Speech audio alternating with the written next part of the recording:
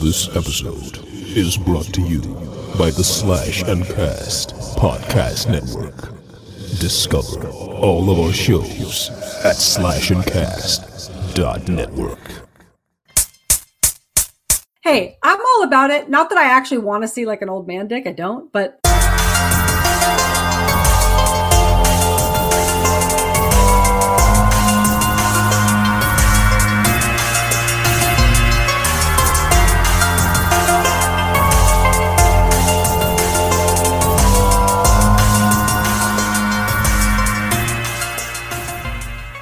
Hello and welcome to the Conjecture-Kin Horrors podcast. With me is Laura. Hello. And Greg. Hey guys. Oh, No. fuck that. No, that's And I'm not your right. and I'm your host Rob, who just shit his pants. Nobody can click their tongue at me ever again after this movie this week. You know.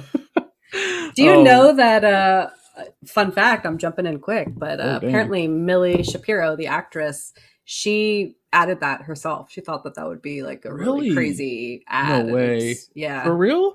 Mhm. That's so crazy though, because it's like it pays off. Oh. At the third half of this movie. Yeah. Mhm. So that's crazy to be like, she added it, and then, Ari Aster, the director, was like, oh, we're using that later for this Yep. scene, whatever. But wow, But that's I'm so amazing. annoyed because I do that noise at the peak of my thinking. Everyone has little fidgets and things that they do when they're thinking. I look up to the left or something, and at some point I go, but now I can't hear that and not think about this movie. So You disappointing. do look up to the left. When I look at your Zoom box, you do that every week. Yeah, I'm I don't know. accessing some part of my brain. I don't know. There's a Yeah. scientific explanation somewhere in there. Sometimes there's like a little crown floating above your head. It's kind of weird. Ooh. Nice, but, yeah, I don't know, Greg. He might be what's his name in this movie? Pagani? Oh no. Who else? What's his name? Panini's back. Panini. Oh, Panini. I like that. That's a good one. There we go. I got our rating tonight already. Oh shit. Okay, but how are you guys doing tonight? We're in the gold room, of course. How's the gold room going? Is anybody clicking their tongue in there? It's a little chilly. I asked Lloyd to bring in some space heaters. I think he'll be back in a few minutes. I think we'll be all right. Oh, that's true. Why are we spending the night? Oh, I get it now. Curl up. Laura doesn't know what's going on. Where right now. are you? Laura's thinking about paninis. She's hungry. I was like, why would the gold room be cold? But now Yeah. I get it. You get it. You get it. You Okay. can cook the paninis on the space heaters. It's Yeah, fine. yeah. Yeah, Be okay. I Be can't alright. get them all, guys. Yeah.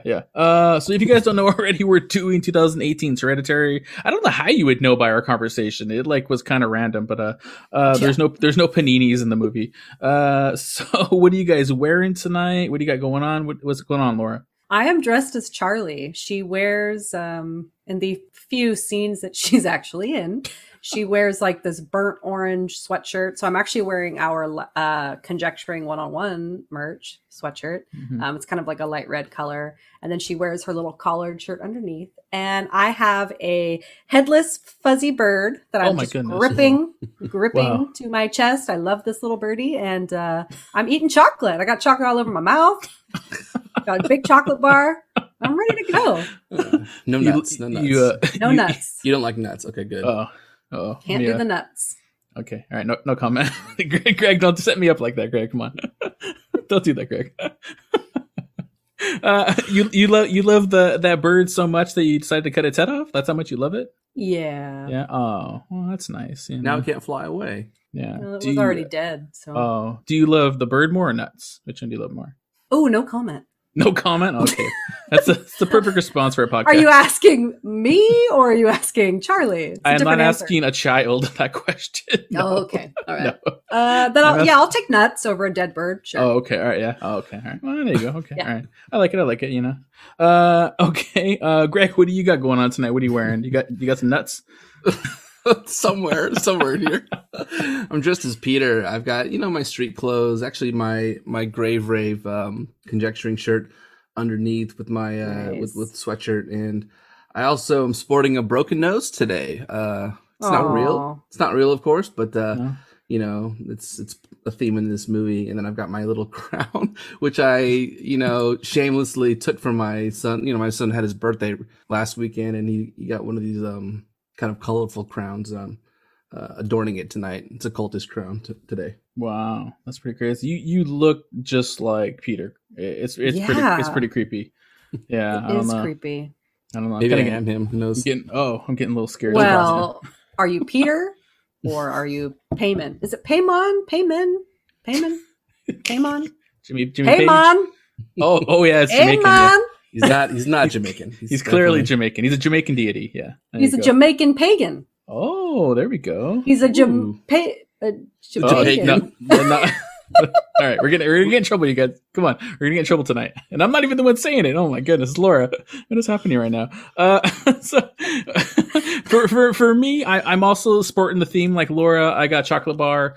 I'm eating chocolate too. I decided to eat through the wrapper. I'm kind of working my way through that. But I'm also wearing one of our Conjecture shirts. I finally decided to bring it out because I thought it was fitting for this movie. It's our fuck movie tropes, don't kill pups t-shirt we have because nice. This fucking movie, they kill a dog in the last like 5 minutes of the movie, and it's so not needed. There's no need to show that dog dead in like a little patch of grass. It's just useless. By that point in the movie, you're already hating these people and what's happening. Why does that add anything to this movie? So yeah, fuck movie tropes. Stop killing pups. Hashtag or whatever we're doing there. But if anybody wants to check out this merch, check our pics. You got to check out Instagram and Twitter at Conjecture-Kin Pod, and a merch store tpublic.com/user/Conjecture-Kin Pod. So let's see now what we're drinking tonight. Speaking of chocolate sweets, what do we got going on tonight, Laura? We are drinking a Charlie's Chocolate Paymontini. That's a mouthful. That's a mouthful of nuts right there. There you go. Oh wow. It is made with chocolate liqueur, vodka, Baileys, and some chocolate syrup. And obviously, we picked this because we see Charlie eating a lot of chocolate. And supposedly, Paymon loves his sweets, and people offer sweets to him. Really? Obviously, who believe in him. Yeah. Wow. It's like the most common offering. I didn't know that. I can't wait till we get to the actual movie review because I have questions about like Charlie and Chocolate Factory. Yeah. The Chocolate Factory. Yeah. Yeah. Was Paymon an Oompa Loompa? That's the question. Yeah. Yeah. Greg. So good drinks. Greg, did you make the drink tonight? Or are you tasting it? You got some nuts in your mouth? Plenty of nuts. Plenty of nuts. Just a mouthful. It's very tasty. A little saltier than I thought they would be, but sweet. The sweetness and the saltiness go good together. Well, come on, you got to know 101, man. You got to rinse those nuts before you put them in your mouth. Oh God, yes. Come on, please. Please. Yeah, you don't want salty ones. You got to rinse them off, Greg. Come on, at least get a little dabble cloth and a little wipe. Come on, Greg. That's nuts 101. It is a tasty drink. I will conclude that. Yes. Okay. Concur. I'm glad. Okay. Let's move on before Laura falls off her chair. Okay. So let's get to some show notes, updates real fast. So I'll just remind everybody listening, if they like our show, to please rate, review our podcast, wherever you're listening to it on. I don't think we have any listener comments, questions, anything like that. Do we have any updates from previous shows? Last week we did our Pick Your Poison segment. It was, what Lainey Dolphin was on, Dream Expert, kind of went into our minds a bit. Do you guys have anything follow up from that? Do you have any more dreams? I definitely have a follow up. Again, just need to thank her because for me personally, I have had a dream every single night since we talked to her. And what's happened is that I immediately wake up, and what I've been doing is as soon as I wake up, and this could either be middle of the night if I wake up from the dream or in the morning, I just explain my dream to myself in one sentence. And then what I do is that I kind of do what she did. I pick out words I use and I'm like, oh, I'll apply whatever I said to what's happening in my life. And I'll be like, oh, that's exactly why I had that dream then. Even if it's so different from what's actually happening. And so I've been waking up with such clarity every morning and being like, oh, clearly I need to think about this today and work on it. It's just been, I don't know. It's been really helpful for me. So again, I hope it's been helpful for others. Yeah. Anyone who hasn't listened to that episode, definitely give it a listen. It's fantastic. I was so glad that we brought her on, and she was so informative and kind and willing to explain her expertise with us. Yeah, I mean, me, for a little behind the scenes here, me and Greg hung out last night. We had our kids' little play day. They were playing with each other. They did a rave at one point. It was pretty crazy. That's so cute. They're like, what are they, 3 and 4, like that, Greg, right around there, Yeah. you know? But I don't know if I was going to talk about this on the pod, but I might as well talk about it. So I had a dream after the interview, which you had a dream. She said you would. If you listen, she was right. Yeah, if you listen to the episode, I literally was like, I don't have dreams. Like, you know, I really don't. But I had one, and then I broke it down, like you said, Laura, and kind of how she explains things, and it was clear as day, like what this dream meant. So exactly. Yeah, I mean, pretty much, you know, me and my wife. I don't know how I'm gonna explain this. Me and my wife, we have one son. We've decided we're not going to have any more. So, you know, we've come to the, you know, decision that I'm probably going to, speaking of nuts, get snipped. So it's something we've talked about in the past, and it was ultimately going to be the decision, but it's come to kind of reality now. You know, my wife told me the other day, like, hey, you know, like it's probably going to come up soon. And I hadn't thought about it in a while. And so I didn't really want to deal with it because I don't like, you know, medical procedures. I don't really like doctors. That makes me nervous. Something like this, I'm like, I don't really kind of want to do this. So I kind of just pushed it down, and I was like, okay, like, all right, if you say so, you know, whatever. And then I go have a dream. And then, so what happened in my dream was me like standing in like some random city. It was dark. And next thing I know, like the sky and the moon start like spinning out of control above my head, you know? That was my dream. Remember the other dream that Laura, I had? Were you next to me in my dream? Were you there? That was the dream I was originally going to be talking to her about. Yeah. And I ended up picking the other one. Yeah, I told you guys about this. It was the same thing. I was standing like on the ground on grass. Sorry to steal your dream from you. I know. And it was nighttime. Although, to be fair, I had this dream like decades ago, and I still remember it. Okay. And I'm standing on the ground, and I look up at the sky. I see the moon, and then it starts spinning around. Mm-hmm. And then by the end of the dream, the Earth had opened up, and we all fell into space. Okay, well, that's not how my dream ended. Yeah. but so I took that, like, after talking to Lainey and everything, I was like, okay, like something in my life is spinning out of control, something I'm losing control of. So I'm like, okay, that's one thing. And then so my second part of the dream, and I hope you weren't here, Laura, this was a part where like a sex scene popped in, and then so it's like it was like you know. Like nobody had like faces, or you know what I mean, like it was like nobody was like a person, so it was more just like it was eyes wide shut. No, Tom Cruise wasn't there. No. But it was just like, you know, like that type of stuff. And then like, that was it. So like, to me, I put it together of like, yeah, like something was spinning out of my control, and then something to do with reproduction, sex. And then I'm like, oh, clearly like it had to do with me pushing down this fact of something I'm going to have done. And I'm like, it fits so easily as like a 1-2 punch of like what I was going with. And I'm just like, wow, like I never would have thought about that before we laughed at Laura. This must be how you feel. You have said so many things that I want to make a joke. Pushing it down, a 1-2 punch, getting it in. Doesn't like I'm trying to set you up, Laura. You really are, but you weren't biting. Yeah. I'm trying so hard not to. But I thank you. I respect that. But it was just crazy. Like after this dream, it was just so clear to me of like what this dream meant and what I was like not wanting to talk about. You know what I mean? Like I didn't want to deal with it in that moment. So clearly my mind as I was sleeping was like, hey, you need to be aware of this. You need to think about it. You need to realize it. Because, you know, my wife, it's going to happen. So, yeah. But it's okay. It's okay. You know, if you want to get that 1-2 punch, bro. But it was just crazy. So, yeah, if anybody hasn't listened to, you know, the Pick Your Poison segment, the dream, what did we end up calling it? Dream? What did we end up calling the episode? Spice up your mind. Spice up your mind. That's what it's called. Spice up your mind. So yeah, go back and listen to that. Especially if you have weird random dreams that one, you're fearful of, or two, you don't know what they are. Listen to it, because she really breaks it down, like how simple it is to really think about your dreams and how to like break them down to you're not like afraid of them. You know, they're just part of your mind trying to explain something to you. And by the way, that was just based on a cursory discussion with her. Can you imagine, you know, buy her book and really understand how to analyze your dreams? I bet you'll get so much more out of it. Yeah, yeah. So Totally. great. It was a great episode. It was a great It episode. was, yeah. All right. So let's move on. So this is Laura's movie pick, Hereditary. Laura, so why did you make us watch this movie this week? God, I don't even know if I can explain it. This is probably another love-hate relationship movie for me. I hate how it makes me feel, but I'll admit it straight up. Like, I think this is a great movie. And I think if you're a horror fan, you have to watch this. There's no getting around it. I think this is one of those must-sees. And I just knew that we had to discuss it. I mean, like it or not, I know Greg did not want to do it. Really did not want to do it. But sorry, man. We just have to. That's all I can say. We have to do it. I 100% agree with everything that you just said. Interesting. Everything that I just tried to say, could not articulate.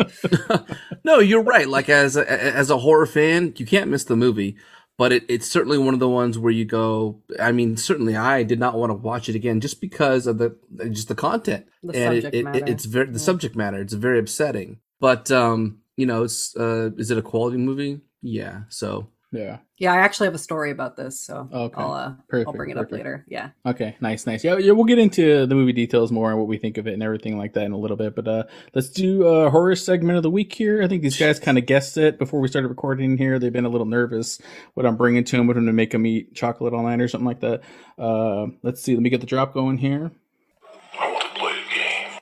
All right, I got a game for you guys this week. And this is the game that I came up with. I've been thinking about this game for a couple months, and it finally just kind of worked its way together here. So like I'm Ari gonna have to- Aster coming up with his content There we for go. just years before he makes it. Exactly. So I got a little clip here to play for you guys, and then we can get going here. You want to say your name? Say hello. I'm Robbie. Hello, I'm Abby. Okay, that was weird. Okay. All right, ready? Okay. So we're going to do a recording for a game. Okay. So do you remember opposite game? Mm-hmm. So this is an opposite game. Okay. Okay. This game is called "Are You Smarter Than My Kindergartner?" You're my kin because you're my son. Kin. Oh. Hereditary. Oh. Family. Oh, Right? Okay. Perfect. Okay. Nice. Ready for opposite game? Yeah. Okay, these are baselines, just so people, and Greg and Laura, this is for Greg and Laura, okay? So this is for Greg and Laura, so they know that you're good with opposites, okay? Are you ready? Mhm. Okay, number one, what's the opposite of moon? Sun. Very good. What's the opposite Oh. of dark? Light. Very good. What's the opposite of Robbie? Mommy and Dada. Oh, well, that's a good one. What's the opposite of a dog? that's Cat. good. Very good. Okay, so that's the baseline. wow. Okay, so there's a little intro. So what we're doing tonight is a game I came up with. It's called, Are You Smarter Than My Kindergartner? He's about 4 years old. He's not really in kindergarten, but he's getting there close. And this is a game we play at night sometimes called Opposite Game, where I will randomly give him words and he'll tell me the opposite. He's pretty good at it. Some of them he'll tell me once and I'm like, wow, that's super deep. I can't believe you made that connection. So I asked Greg and Laura here to each give me 5 words. Basic horror words. Greg's first 5 he sent me, my child wouldn't even have known them. I mean, Greg, you were talking about like, I don't even know, like astral planes or your 5 first words were so crazy. And I was like, dude, you got to think more basic. I couldn't tell them what it was for, but it was No, I think I said funny. adrenaline. Adrenaline was one of them. Yeah, They adrenaline. were- I'm gonna yeah. explain the word adrenaline to my 3.5-year-old son. So I got these words. They each picked 5, so we'll see. Cool. See Very cool. who can get closest to my son's opposite guess, my kin, my hereditary Nice. child. So I like it. So I This is can't give you lovely. what my opposite is. I have to. No, you have to think- match what my 3.5-year-old thinks the opposite of your word is. So Wow. Okay. yeah, so you got to Okay. think like a child, and that's why I did the baseline to kind of show you that he is pretty good at opposites. He is pretty Yeah, good that at this was game. amazing. Yeah. So let's get started here. So Laura, we'll just read off Laura's. I'll read off all the words right now so everybody can know right away. So Laura gave me 5 words. These are Laura's 5 words. Laura gave me blood, knife, scream, scary, and ghost. Those were Laura's 5 words. Greg said bat, also blood, beast, bone, and boo as like a ghost boo. So we'll kind of go back and forth a bit. So we'll have Laura go first. So Laura, your first word was blood. So what's your guess going to be that my son, my 3.5-year-old son, thinks the opposite of blood is? Shit. I'm already stumped. I know what I would say. Well, you are a middle-aged woman, so I hope you know it. I'm going to say Band-Aid. Band-Aid. Oh, okay. That's a good answer, I think. All right. Wait, should I guess mine because blood is one of my words too? No, it's okay. We'll go in order. Okay. Okay. Laura. So it's first one. Okay, let's see if Laura's going to get a point here. Okay, Laura, let's hear what my 3.5-year-old son said. Okay, you ready for the first word? Okay, first word. What's the opposite of blood? Drink your blood. What's the opposite of blood? Drink. The opposite of blood is drink? Oh my goodness. So okay. All right. I love your son to death, but I think I might be smarter than him here. Okay. well, Okay, so your son's a vampire. I am with you there. So my some context. My son, for some reason, said the opposite of blood is drink. So I don't know what's All up right. with that. Okay. All right. Very, I respect him. Very on point with horror. He respects the pod. So there we go. So Laura, okay, no point for Laura on blood. Okay, let's go to Greg now. Okay, so we got Greg now. Greg, your first word was bats. Okay, now question. Did you say bat as in a baseball bat? Or did you say as an animal? I did not specify. You want to give me a hint as to which one he thought it was? No, I did not. I did not want to give you a hint. No. Sorry. Okay, speaking of, so blood went into drink. Oh my God. Bat probably went to, how about me? He's going to say me. He's going to say me as in like him? Yeah, he's a vampire. He's drinking blood. He's turning into bats. He's going to say the opposite of bat is me. So he's going with a theme already. Okay, yeah. All right. Okay, all right. Well, let's. Can I make a guess for Greg's? Because I feel like I'm going to be right here. Go for it, Laura. You can give it. I feel like he said ball. Ball. Okay, yeah. That's a good answer. Oh, you're going with the sports theme. Well, yeah, nice. Okay, all right. Let's see what my son said. Okay, all right. Here we go. Okay, next one. Okay, you ready? These are Greg's words now. Okay, ready? Okay. What's the opposite of a bat? Vampire. No, the opposite of a bat. Witch. Okay, so he said what? He said witch. He said a witch. But at first, and I didn't catch this until later on when I was editing, he said the opposite of a bat is a vampire.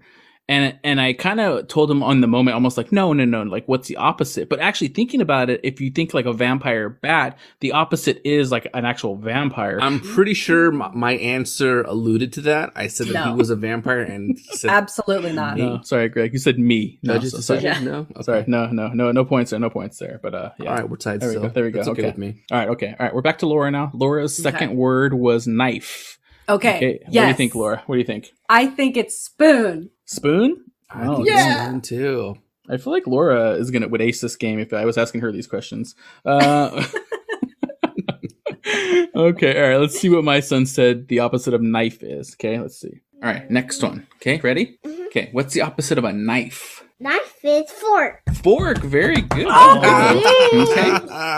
So close. So close, Laura. There was only 3, I think, Tencel options, and you just, 50-50 shot, you didn't get it. So damn, I feel like I should get a half a point for that, though. 0 points. Sorry, 0 points. 0 points. 0 points. There we go. Okay. All right, over to Greg again. So this is blood again. What do you think Greg is going to say to blood again? Why is it not drink? You think he's going to say drink again? I think he's going to change it. I feel like you're testing me. You're going to trick me. I'm going to say water. He's going to say the opposite of blood is water now. Yes. Okay. All right. Let's see. If it's drink, I'm going to flip my keyboard over here. Okay. Well, get that keyboard ready. They had the same word. Let's see if you have a different answer. What's the opposite of blood? Drink. Drink? Ew. That's disgusting. Okay. All right. Drink again. Come on. Come on, he's 4, Greg. This is terrible. Yeah, there you go. I can't believe you did that to me. I even predicted it. 0 points. 0 points again. I walked right into that one. There you go. 0 points. Okay. All right, Laura, we're over to you again. Your word was scream. What do you think he said for opposite of scream? Between whisper and laugh. Those are what I'm between. What do I think your son would say? Whisper. Okay, I'm going with laugh. I think he said the Rob, opposite you of can't scream let is her- laugh. Yeah. Yep, Okay. he totally helped me. Your reaction was very incredulous. Oh no, I just thought whisper was like, I feel like he's never said the word whisper. Like it seems odd. He's never just come up to you at night and He's- been like, he's No, never he- come up to you and been like, "Hey, how you doing, little mama?" No, but see, that's the difference, though. Is like he has physically whispered to me, but I don't think he's actually said the word whisper. Well, this is what's going to happen. I'm going to throw out a few words, Rob, and then you're going to have to react to each of those. And if he's never said the word, you have to be like, you have to scoff. So I know not to choose that word as one of my answers. Okay, I'll do it next time, man. I got. Okay, all right, Laura, you ready? Okay, let's see the opposite Yeah. of scream. Ready for our next one? Okay, what's the opposite of scream? Screaming. Yeah. Is what? Wait. What's the opposite of scream? Yo. The opposite of scream is yell. Uh-huh. That's not the same thing. Yeah, I like it. Okay. All right. you see that one coming? So Did ya? you're Did ya? keeping okay. So now you're keeping these in because he sounds hella cute. Yes. Whoa, I mean, come But on. you I'm know. sorry. This is not working out. The opposite of scream is clearly yell, and then you have to make. If you would have made a screaming yell like him, you would have got a point, Laura. So you should have just screamed or yelled. Yeah. Okay. All right. Next one. So it's all zeros, and nobody's got a correct answer yet. So you have waited and waited all of these weeks to get back at me for the Identity game. That's what this is. That's what That's this is. what this is. That's what this is, All Laura. right. Yeah, you had me yelling and screaming. Yeah. Okay. So the next word, we got third one here. Okay, Greg. What, Greg? Can we go back to blood? You told him to do a different answer, and he straight up defied you. How did I you let swear. him defy you? No, I didn't. He's his own person. I'm not gonna tell him what he's supposed to say. You know. And these were all one takes too. I didn't edit any of this stuff really. All right. All right. Greg's third word. This might have been the toughest word. Beast. Does he know what that is? Nope. This is a tough we don't one. know. Yeah. Did you have to explain it to him? I'm not going to So, divulge. I'm just going to it- scoff at it. Okay. It could be a number of answers. It could be animal, Rob. It could be man. I don't know. What do you think about that? You're the one that person? gave me the fucking word, man. I'm gonna say he thinks the opposite of beast is tree. Tree. That's worse than most of his answers. Well, All right, Rob, let's- I'm sorry, but we don't really know. I mean, your kid's kind of off the rails right now. No, that's Just true. I kidding. know it's true. That's true. I mean, you sold him as pretty like I know. consistent and beyond his years Yeah. before we started. But then I don't know, man. I don't know, man. He's coming Yeah. he's coming from the dreamline. He's coming from the dreamscape. You It's know? funny how you gave us the quote unquote baseline. That was Baseline, not right. a baseline. I also didn't give him like these words that he's probably never heard before. So give him a little bit of a break. Okay. All right. Here we go. Okay. Let's see what his answer was for beast. What's the opposite of beast? Do you know what a beast is? What? Do you know what a beast is? A beast is like an animal or like a monster. So what's the opposite of a beast? Monster. No, the opposite of a beast. Bye. What? Silly. The opposite of a beast is silly? How does that even work? I love to play. Oh. Beasts don't like to play? Of course I do. They do? Well, then that's the Of same. course they What's the do. opposite of a Wait. beast? You just got told. You just got Oh my told. goodness, Of you're being course they love to crazy. play. Okay. Haven't you seen Monsters Inc? Well, a beast is like an animal. So what's the opposite of an animal? Oh my god. Cheeky. Is what? Tree. Cheeky. What's that mean? Cheeky means it's like a happy birthday. Oh my gosh. Okay. They're never going to get that one. Okay. He said tree. He said tree. I am. He had multiple answers for that one. None of them were tree. He said a cheeky happy birthday. So I don't know. So yeah, sorry, Greg. Definitely he didn't say tree out of all the things he said there. So I heard tree, but You heard tree. Oh, okay, sorry. What were you losing it over, Laura? What were you saying? Stop the tape. Because like none of this is making any sense. But then when you're like, no, he goes, of course it is. And it's Yeah, like I know. it sounded monsters can be silly. Yeah. sounded so adult in that one moment. Yeah. It was really cute. Yeah, that's why as much as you guys are like, these baseline was ridiculous, but I'm like, he has like, what is it called? Conviction in these words. These are fucking Yeah. opposites. He's You know what I mean? supremely confident that monsters can be silly. He's just so ahead of the game. Yeah.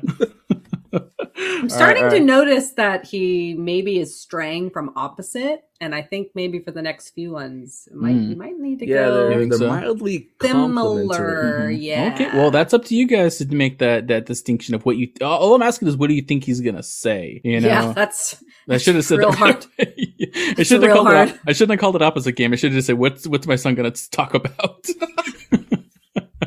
Yeah. Okay. All right. Where are we at next here? We got 3. So we're up to Laura's 4th one here. We're at scary. All right, Laura. What do you think he's gonna say for scary? You know what? I think he's going to say silly. You say silly. Okay. Yeah. The opposite of scary He is repeated silly. drink. I guess he could repeat silly. I don't think the opposite of scary is I silly, know. but I heard him say I know, it, and Laura, now I know. I'm kind of thinking that that's what he's going to say. Okay. All right. Let's hear what he said to that opposite. Let's hear it. What's the opposite of scary? Scary is feeling. Wait. What's the opposite of scary? Feelings. Wait, stop doing kisses. The opposite of scary is feelings? Uh-huh. Okay, so he said feelings?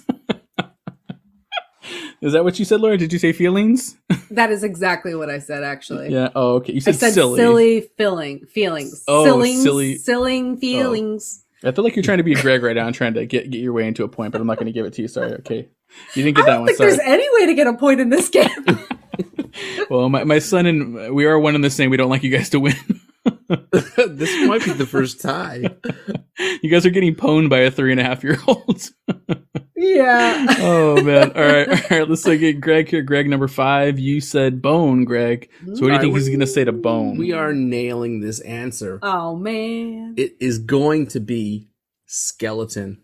Skeleton. Okay, He's going to say skeleton. Yeah, I would agree. that's a good guess. Okay, let's hear what he said to bone. What's the opposite of a bone? Bone is dinosaur fossil. That you're right. That is a bone. But what's the opposite Ooh. of a bone? Opposite bone is chickpea. What? Chickpea is A like bone is chickadee. like what's in your elbow. Remember your elbow? Chimney? Your elbow. Genie. What's the opposite of your bone? Oh, jello. Jello. Jello's the opposite of a bone? Mm. Whoa, that's interesting. I love that.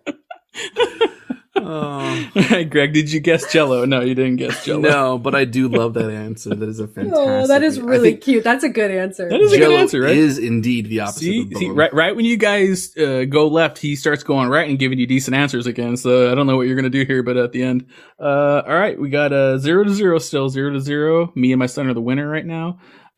So we got Laura's last one here. Laura, you said ghost.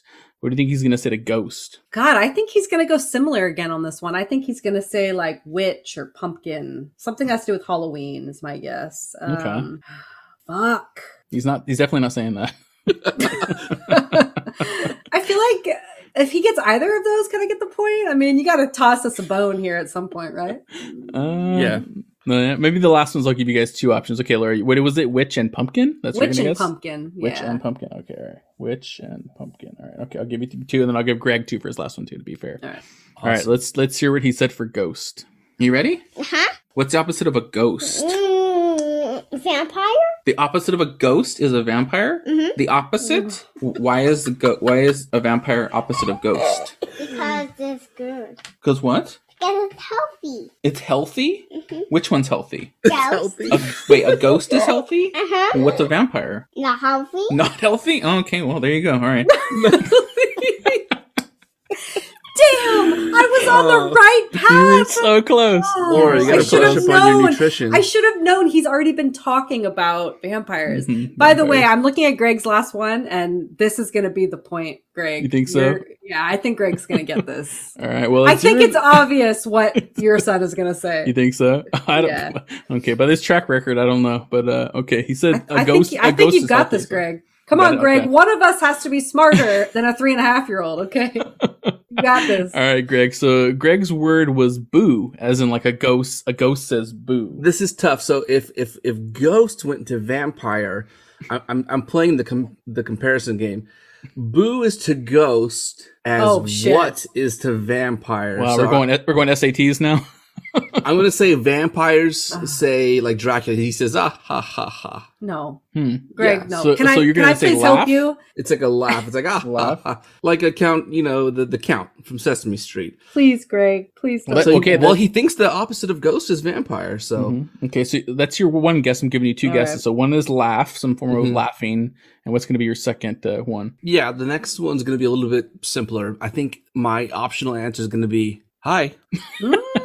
Just hi. He's just going to say a hi. very jovial hi. Interesting. Okay. All right. Let's see how this goes. See how this goes. What do you think, Laura? I'll give you a guess, Laura, for the hell of it. I still think he's going to say ghost. I think he's going to go same path. He's going to just say he's just going to say ghost. Yeah. You think so? Okay. And you don't think I would correct that right away? Well, you haven't corrected him on any of these other ones. No. Okay. All right. Well, here we go. Let's hear if my corrections start now. Let's listen. Oh, I got one more. What's the opposite of boo? You know, a ghost says boo. Mm-hmm. What's the opposite of boo? What's the opposite? What's a ghost can say that's opposite of boo? Ooh. Oh, that's the opposite? Uh-huh. Oh. Yeah, so he just made... What? He just said boo, but he just elongated it. No, he said what also a ghost says. So I think I should actually get the point because I said ghost.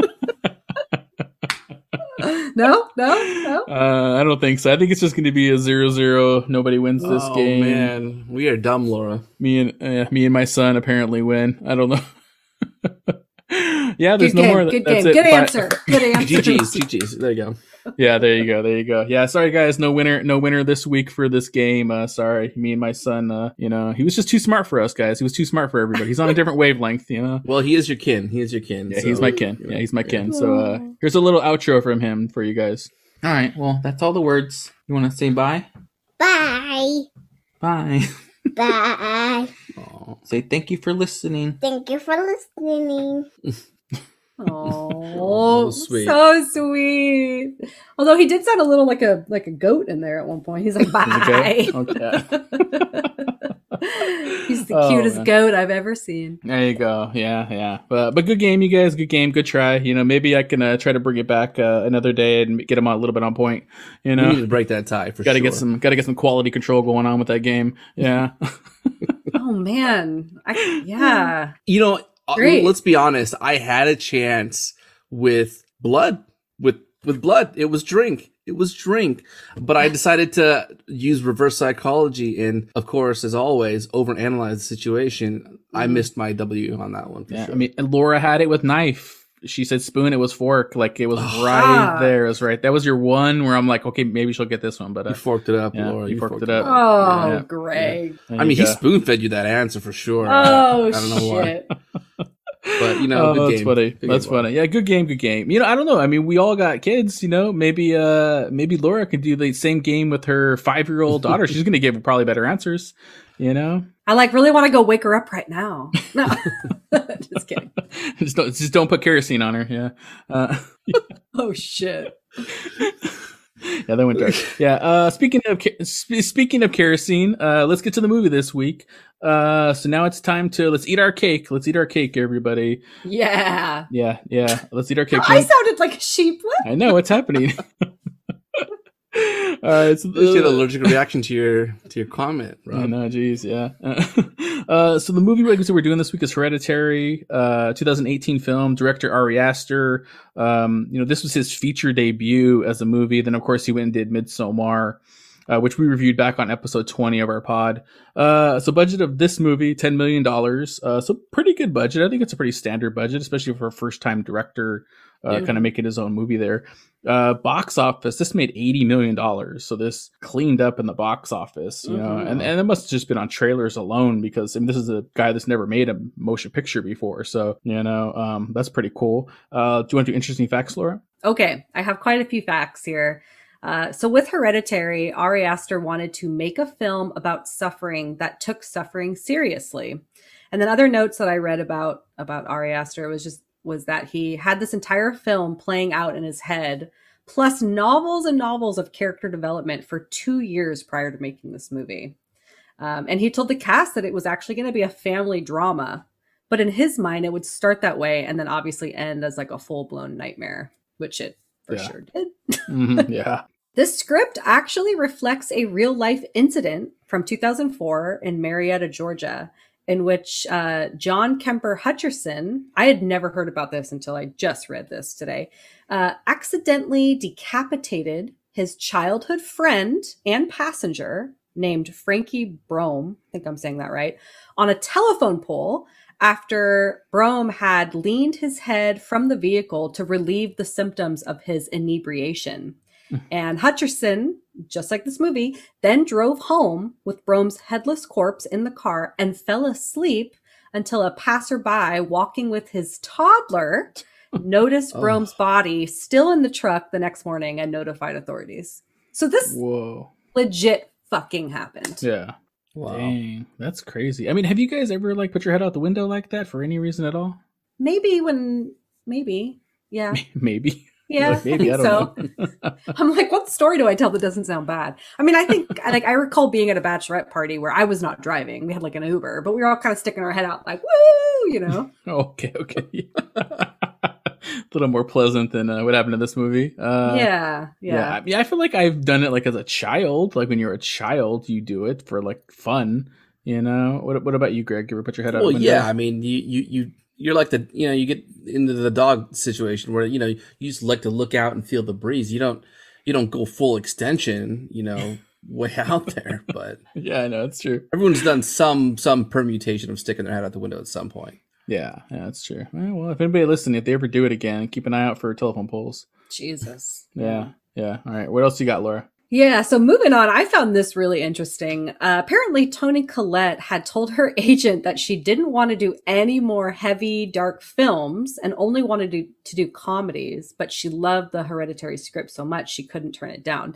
So that's really interesting to me because she does have a past. I've seen a lot of her movies, like Sixth Sense, Changing Lanes, In Her Shoes, Little Miss Sunshine, which was kind of dark. It was like a dark comedy. She was really good at that. Yeah, The Dead Girl, Fright Night. She was in Krampus, which I never saw, but she definitely does the darker movies very, very, very well. And to literally say you don't want to do one anymore, to then doing Hereditary, which I would argue is maybe the darkest horror movie I've ever seen, I just think is crazy. And then, yeah, I mean, the only thing I really can recall from her since then is Knives Out, which I guess that's better. Like that's definitely more of a comedy, but still has kind of a dark subject matter that they're joking about. So I think she just has a thing with it, and she just won't admit it. Well, it lends to her range. She has such a range. Yeah. And I feel like if you're in a comedy or if you're, I don't know, I think horror and suspenseful drama lets you, reach out and, kind of show that range. And she definitely has it. Yeah. Yeah. She's just good at it. She's good at this type of role. And so, yeah, I mean, it would have been sad to have somebody else in that role other than her. And my last fact, and this is just something we love to hear about people who really like lean into their characters and acting and kind of the more of the stunts they want to do. But in an interview, Alex Wolff, he plays the son. He explained that he wanted to actually break his own nose for the scene where his character slams his head into a desk. I mean, I've read articles actually where he has said that he went into a pretty dark place filming this movie. I think it's pretty common with actors who do movies like this. I mean, Heath Ledger said the same thing when he was filming The Dark Knight. And he stuck his head out the window. I mean. Oh, that's true. That's true. I forgot about that. Oh, wow. Oh, he that's did. True. That's right. Yeah. Wow. I mean, he went full extension for sure. I know. Wow. Well, he made it. Yeah, so anyway, I mean, the fact that he wanted to break his own nose is pretty extreme to me. That's intense. Luckily, the director, Ari Aster, respectfully declined that offer and told Wolf they'd give him a soft cushion desk for the scene. But when it was time for the scene to be shot, Wolf slams his head into the desk only to discover that the top was foam, but the bottom was hard. So he actually ended up dislocating his jaw, which was a previous injury he had. But yeah, he got what he wanted. He full on hurt himself in that scene. That's crazy. That's insane. That's crazy because do you think they use that actual take? Because I know that the shot when he slams it and his face is on the table, it does look like his jaw is he looks sideways. Up. Yeah, and I thought in the moment of just oh wow, that's good, whatever. Not special effects, but some kind of a practical effect. Yeah. But dang, I wonder if that's the shot they use of dang, his jaw is clearly dislocated. Dang. Well, and especially you're a good actor, and I know this from other injuries I've had. If you have previously had a dislocation, it's pretty easy to do it again. And then it almost doesn't hurt as much. I don't know if that's the right way to describe it, but I feel like he may have known he did it or not even known that happened, but just was able to act through it, which is, Jeez. I mean, God, yeah, this movie. Yeah. Wow. Crazy. All right, Laura, you want to do a cast? Yeah. So we have Toni Collette as Annie Graham. Gabriel Byrne as Steve, her husband. Alex Wolff as Peter. Millie Shapiro as Charlie. And we've got good old Ann Dowd as Joan. Talk about an actress who only does dark, heavy shit. I've been watching Handmaid's Tale every season, every episode.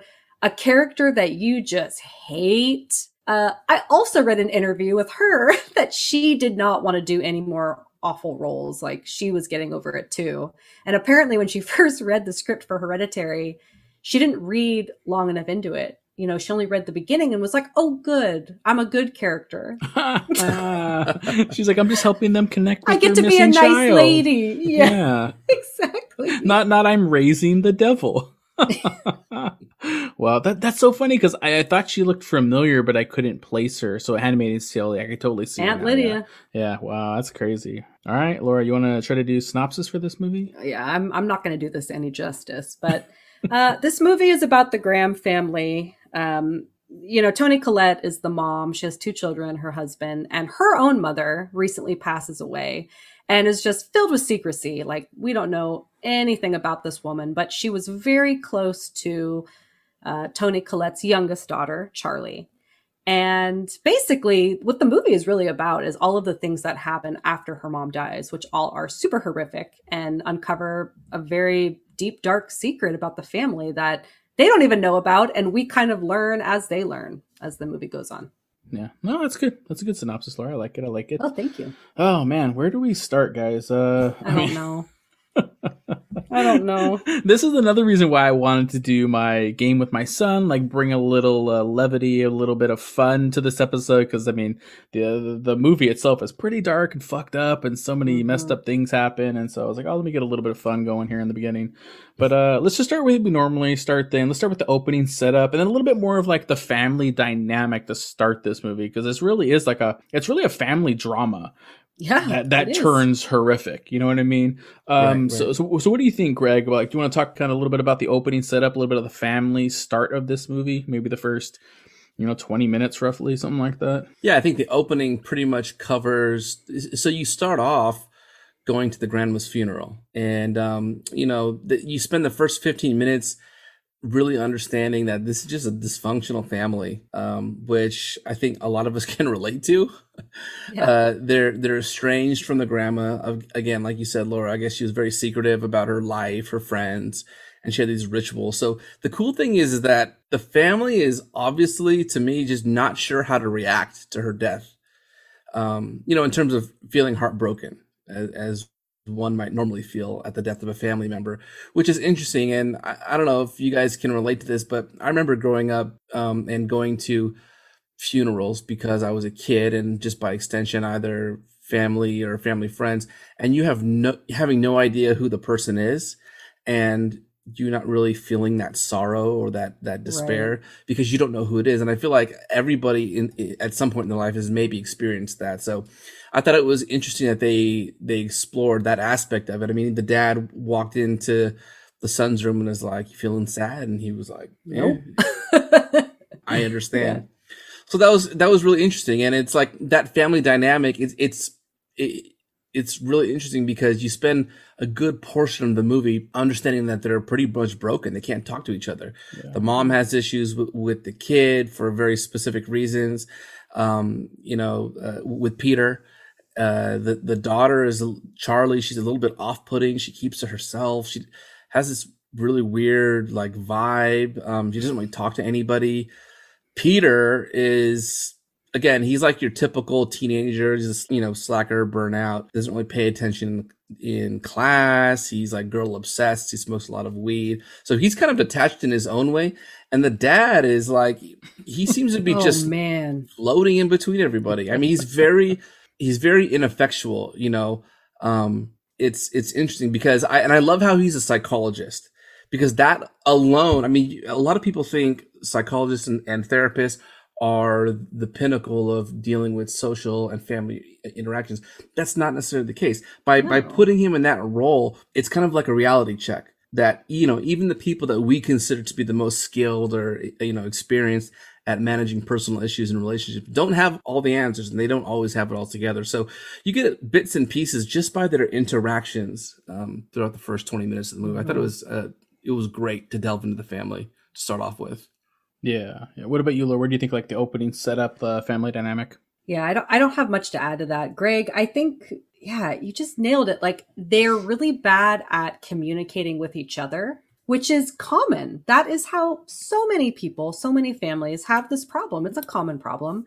But yet the way that they portray this family, it's very honest. I mean, like you said, we all have experience knowing a distant family member that passed away, and there's people sobbing at the funeral, and you're just kind of like, well, man, I know I'm supposed to love this person. They're a distant relative, but I didn't know them, so I don't feel that sorry. So it's just a lot of things from the get-go are just so honest. And for a family that doesn't communicate well with each other, I felt like every character was being very honest, yet still with who they were. Yeah. They weren't good communicators with each other, but all of their personalities, they were laying it all out on the table. And so you kind of, even if you don't fully agree with them or fully like them, you can relate in some way. And I think when people show that vulnerable people, when characters are in movies, if they show that vulnerability, you're kind of like, you're in it with them. Like, okay, let's see where this is going.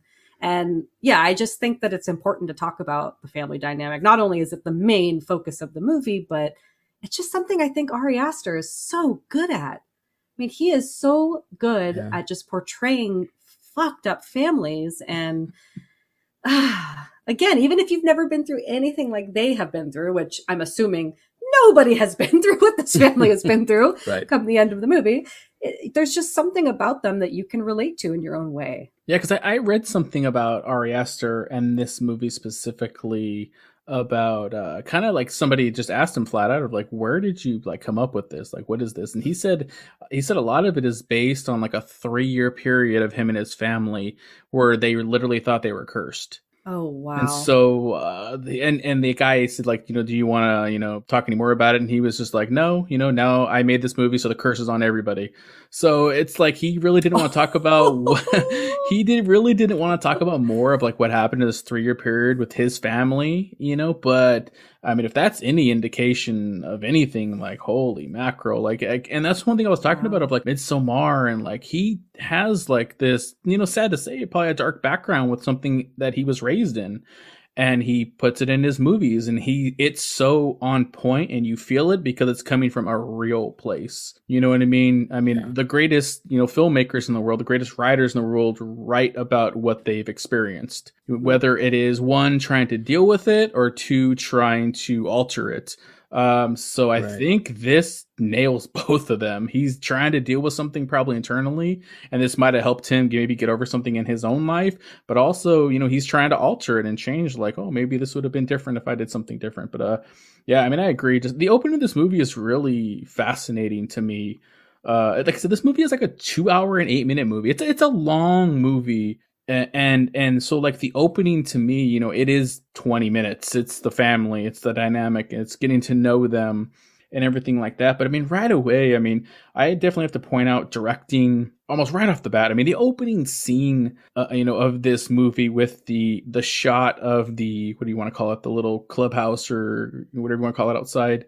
And then it pulls back, and then it zooms in into a model, like a modeling. The dioramas. The diorama, and then that transitions into the real room of the sun. Like, man, you're talking like 5 seconds of a shot, and I'm like, fuck, dope. Like, that was so fucking cool. Like for somebody that I really spot out directing, like cinematography, like creativeness, like, man, right away, I'm like, fuck, that was cool. And that's something too I read about this, because it's something I noticed a lot in Midsommar, which I saw before this, of just, he's so creative with his filmmaking and shot selection. And I read something that he says he tries to do things he's never seen in movies before, He doesn't want to do a standard one shot where the camera is just in front of you and it's panning, it's just sitting, looking at a room. He wants the camera moving and zooming and things like this, because it's something he's never seen. Even the funeral scene, you start the funeral scene, the back of Toni Collette's head, and then it pulls around to the side of her face. She like moves her hair to reveal herself. And then so it's like the camera's always moving in this movie. And I love the opening because it sets you up right away with like what you're going to see visually. And of course, then the family stuff as well. So it's just so fucking cool. Yeah. Let's get into a little bit more of the characters and acting now. We could have a whole discussion on Toni Collette probably, Oh my God, a whole episode, a whole podcast episode. Wow. But do you want to go first, Laura? Do you want to spot out some of the characters acting, anything you loved, anything you didn't like? Is there anything that you kind of didn't like maybe? Oh gosh, I don't think there's any character. Well, I mean, you may not like a character. You may think they're like a bad person, right? That's their character. But no, there was not any acting or any character I disliked. Again, I think Toni Collette is like a goddess, and I don't even think I'm going to talk about her because she's so perfect in this role. Yeah. And like you said, we could talk about her for 3 hours. We could go till 4 a.m. on Toni Collette. Yeah.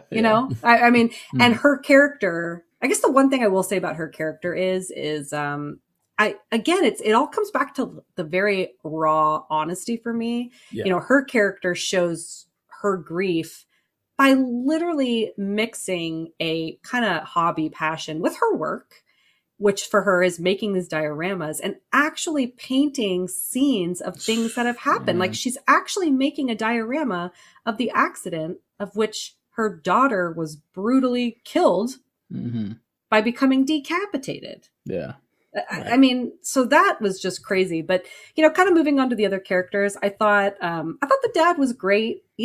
Like you said, Greg, just kind of moved from here to there. I think it does make sense because he is a therapist. You see him really trying to hold it together for everybody. But the actor did a good job of having these little slips here and there. You could tell, like, this is 100%. Really fucking hard and crazy. Right. Or like scenes where you can tell he does I at least saw it as he does kind of believe his wife. So I thought he was great. And then I thought the kids were fantastic. I thought Alex Wolff did a great job. He was the most believable Peter. It's really hard to imagine this cast as anybody else. And obviously Millie Shapiro, I mean, talk about bringing weird to a weird character. She, very talented girl.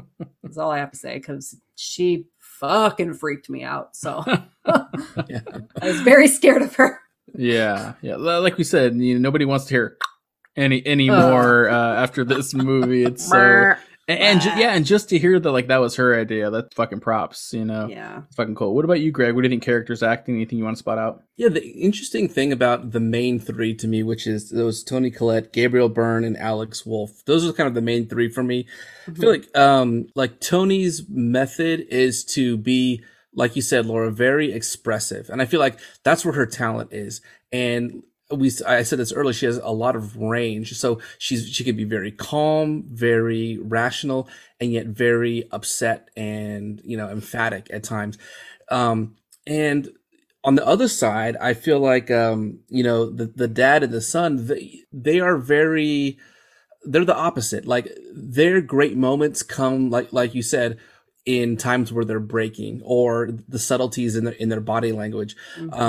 Like there was that moment where the dad comes up to go check on the mom, and he says, "Oh, are you coming down for dinner?" And she's like, "Oh, I'm making dinner." And he goes, "No, I made the dinner. I came up to get you. Come, stay, whatever you want. I don't give a shit." And he goes downstairs. Like, that was his first moment that he kind of broke, because he's trying to be comforting. We haven't even talked about the event that caused her to be upset, but he's supposed to be comforting and nurturing, and he's starting to break. And I love him struggling with that. But yeah, when it comes to, I just have to point out, when it comes to like Tony's scenes, she's just amazing with how she expresses herself. The first thing that I noticed was what do you call it, in the eulogy, when she's like delivering basically the speech about her grandma or her mom. And that felt very real to me. And it wasn't because she was sad or she was a wreck like you would expect people to be when they give a eulogy. I mean, I've been several funerals growing up, but it was actually because she didn't have really anything loving to say about her mom. And the way that she said that, so I mean, oftentimes in eulogies, people don't really know what to say except for just observations about the person, you know, in relation to their relationship to that person, like talking about how the person was, you know, saying something about their mannerisms or the personality. And she did this, but her cadence and her tone kind of perfectly clearly communicated to us as the viewer that she didn't have a close, loving relationship with her mother. And then in that very same scene, she says something to, you know, the son is sitting in the front row, right, during the mom's eulogy. And he does this thing where, so she mentions that her mom was incredibly stubborn. And then she goes, which maybe explains me. You know, people try to make these little small lighthearted jokes. Yeah. And he sort of has this stone cold expression where like he simultaneously flutters his eyelids. He's like, and that, which is like that unconscious reaction that we have when people are supposed to chuckle at something that somebody says, but clearly it's just a bad jury joke. And just that body language, he does this all throughout the movie, where it's just almost his body language speaks better than, you know, his words. So I thought it was fantastic. Them two react, you know, their scenes together are just amazing. Yeah. I think the back and forth, the conversation that they have about him going to the party was my favorite conversation in the whole movie. I mean, they're basically like butting heads in the most polite and yet passive aggressive way possible. Yeah. Mm-hmm. But I don't know. I just thought anybody who appreciates natural acting the way that, you know, we all do when we look at movies, just pay attention to that scene and look at their back and forth. It is so flawless to me. Mm-hmm. Yeah. I mean, I can't remember. I don't think Toni Collette was up for any awards for this movie. And I think that was a big thing of the Oscars that year, of like one of the biggest snubs was the fact that she wasn't at least nominated for Best Actress. Doesn't that just make you so mad? Yeah, I mean, that just goes back to, because that just goes back to, you know, talking about like, you know, horror or whatever you want to call it, you know, not getting the credit really deserves.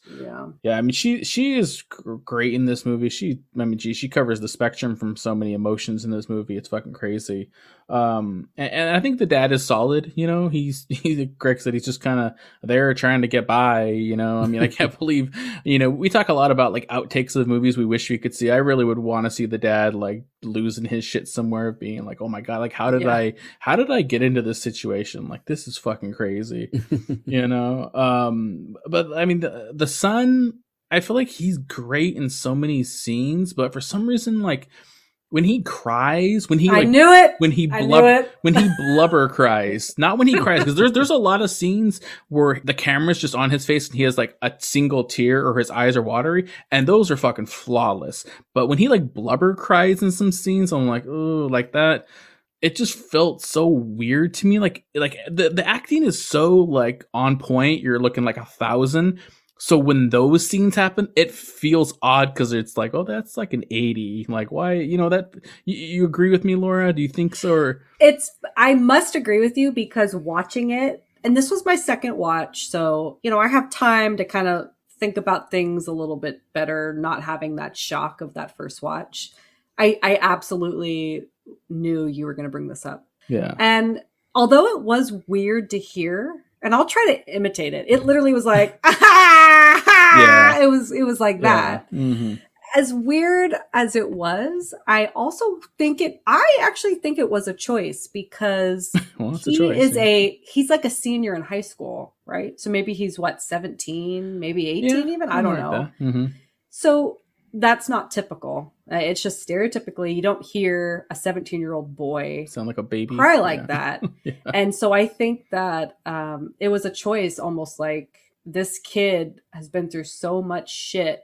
He literally just folds his head into a parent, the dad, and cries like that. And it's kind of, to me, just showing you that he almost reverts back to being a very young child in these moments, because it's just, things that are happening are so bad. Yeah, I mean, I could agree with that, but it's just like I said, coming from like the best acting I've seen in a movie in a long time. So like when that scene happens, it throws you off, because you're like, wait, Like that doesn't seem like a great take. Like, you know what I mean? If everybody's acting was like mediocre, then I feel like it would be like you wouldn't even notice it because it would be just kind of going with the par of the course.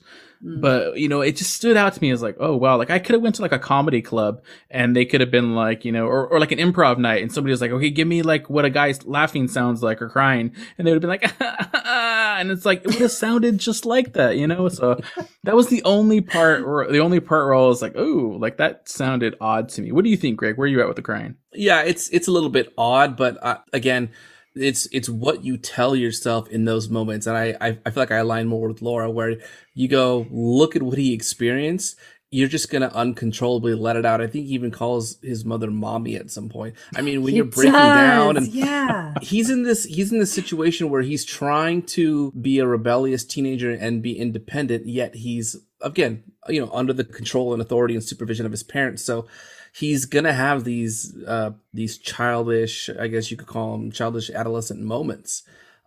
And you can tell that he tries to be forceful, but then when his mom like puts him in his place, then he reverts back to that child. I mean, that dinner table scene, I love it when he kind of gets in her face and yells, and then she gets pissed off and she's like, all I do is worry and slave and defend you, and all I get back is that fucking face on your face. Oh, I laughed so hard on that scene. And then he kind of like becomes like a turtle, and he kind of like goes like, I mean, he turtles into his seat to where he goes, wow, she blew up on me. So I mean, like, again, you have to imagine that he's bouncing back and forth between these emotions, and he's still young. So I don't know. I that blubbering, crying, it was a little bit weird, but I bought into it. Yeah. Okay. Well, maybe you cry like that, Greg. I don't know. We'll see you next time. Yeah. I'm just excited. I'm gonna use "I turtled into my seat" in so many conversations now. I just turtled right on into that seat. Yeah. I mean, before we move on, I do want to shout out. What's the young girl's name? Charlie, but the actress, I forget her. Millie Shapiro. Yeah, she, like you said, Laura, she's not in a lot of this movie. No. I mean, her head makes multiple appearances after, but she is super solid for just kind of like what she does. But kind of very similar to, you guys remember we reviewed Mama back in the day? Yep. And the little girls in that movie were like legit, but they like didn't talk. It was like all like facial expressions and like what they did with their bodies. And I mean, I feel like she's on par with that. There's one scene where the little girl has the bird head like Laura has tonight, and she's going in the field, and Toni Collette like yells at her from behind, like, Charlie. And the way Charlie's face like is like, oh shit, like I'm in trouble, but I'm scared. I was like, damn, that was a good like facial take, like, wow, that was a great reaction, Right. So I definitely have to shout her out. She's solid in this movie, Totally. But let's get into the fucked up stuff. Let's get into what people I think want to talk about. We've been kind of waiting a bit here, but let's get into like the horror-ish elements. So do you guys want to spot out? Do you want to start? I mean, I think I know where we all want to start. Maybe Greg wants to get a little head start. What do you think, Greg? I like that. That was a good one. What do you think, Greg? You wanna go first? You can't talk about Hereditary without talking about what I'm going to call as the incident. It's the hinge point, and I think the thing that almost defines this movie. When I saw it for the first time, it's the thing that's almost stuck with me the most, with the exception of maybe the last 5 minutes of the movie. But obviously the son has to take his sister along to the party with him. She gets a hold of some brownies, and she has a nut allergy, so she starts to suffocate because she doesn't have her EpiPen, and he has to eject from this party with her and try to find a hospital. And while he's on trying to get home, he sees a deer in the middle of the road. He has to swerve, and she's putting her head, and this is where the references to Rob, you're talking about head out the window. She puts her head out the window to try to breathe and get air. And as he's swerving, they run into a utility pole on the side of the road, and there goes her head. And it's the most, I don't know, like violent and real and raw scene that I've seen in a horror movie, I think. And it's not just because of that moment itself, but it's the whole scene. You got to take it as a whole. I mean, just first of all, after hearing the struggling choking sounds of Charlie in the back seat, that whole car ride, and then suddenly the silence. I'll never forget that. I mean, he puts the brakes on and then you just don't hear her anymore in the back. And that just like shook me. And then he starts to slightly glance in the rearview mirror and then to see what had happened after, he knows, and he can't get himself to look at what had happened. And then something else I noticed in my second watch was, right when this happened and he's just sitting there by himself in the silence, off in the far distance, you can see these cars on the highway. And I didn't realize that this part really got to me because it reminded me of just how absolutely, terrifying, how crippling tragedy can really strike any of us, like at any moment, right? And then in that moment, unfortunately, we're just absolutely alone with that moment while the world around us just keeps moving without a single care.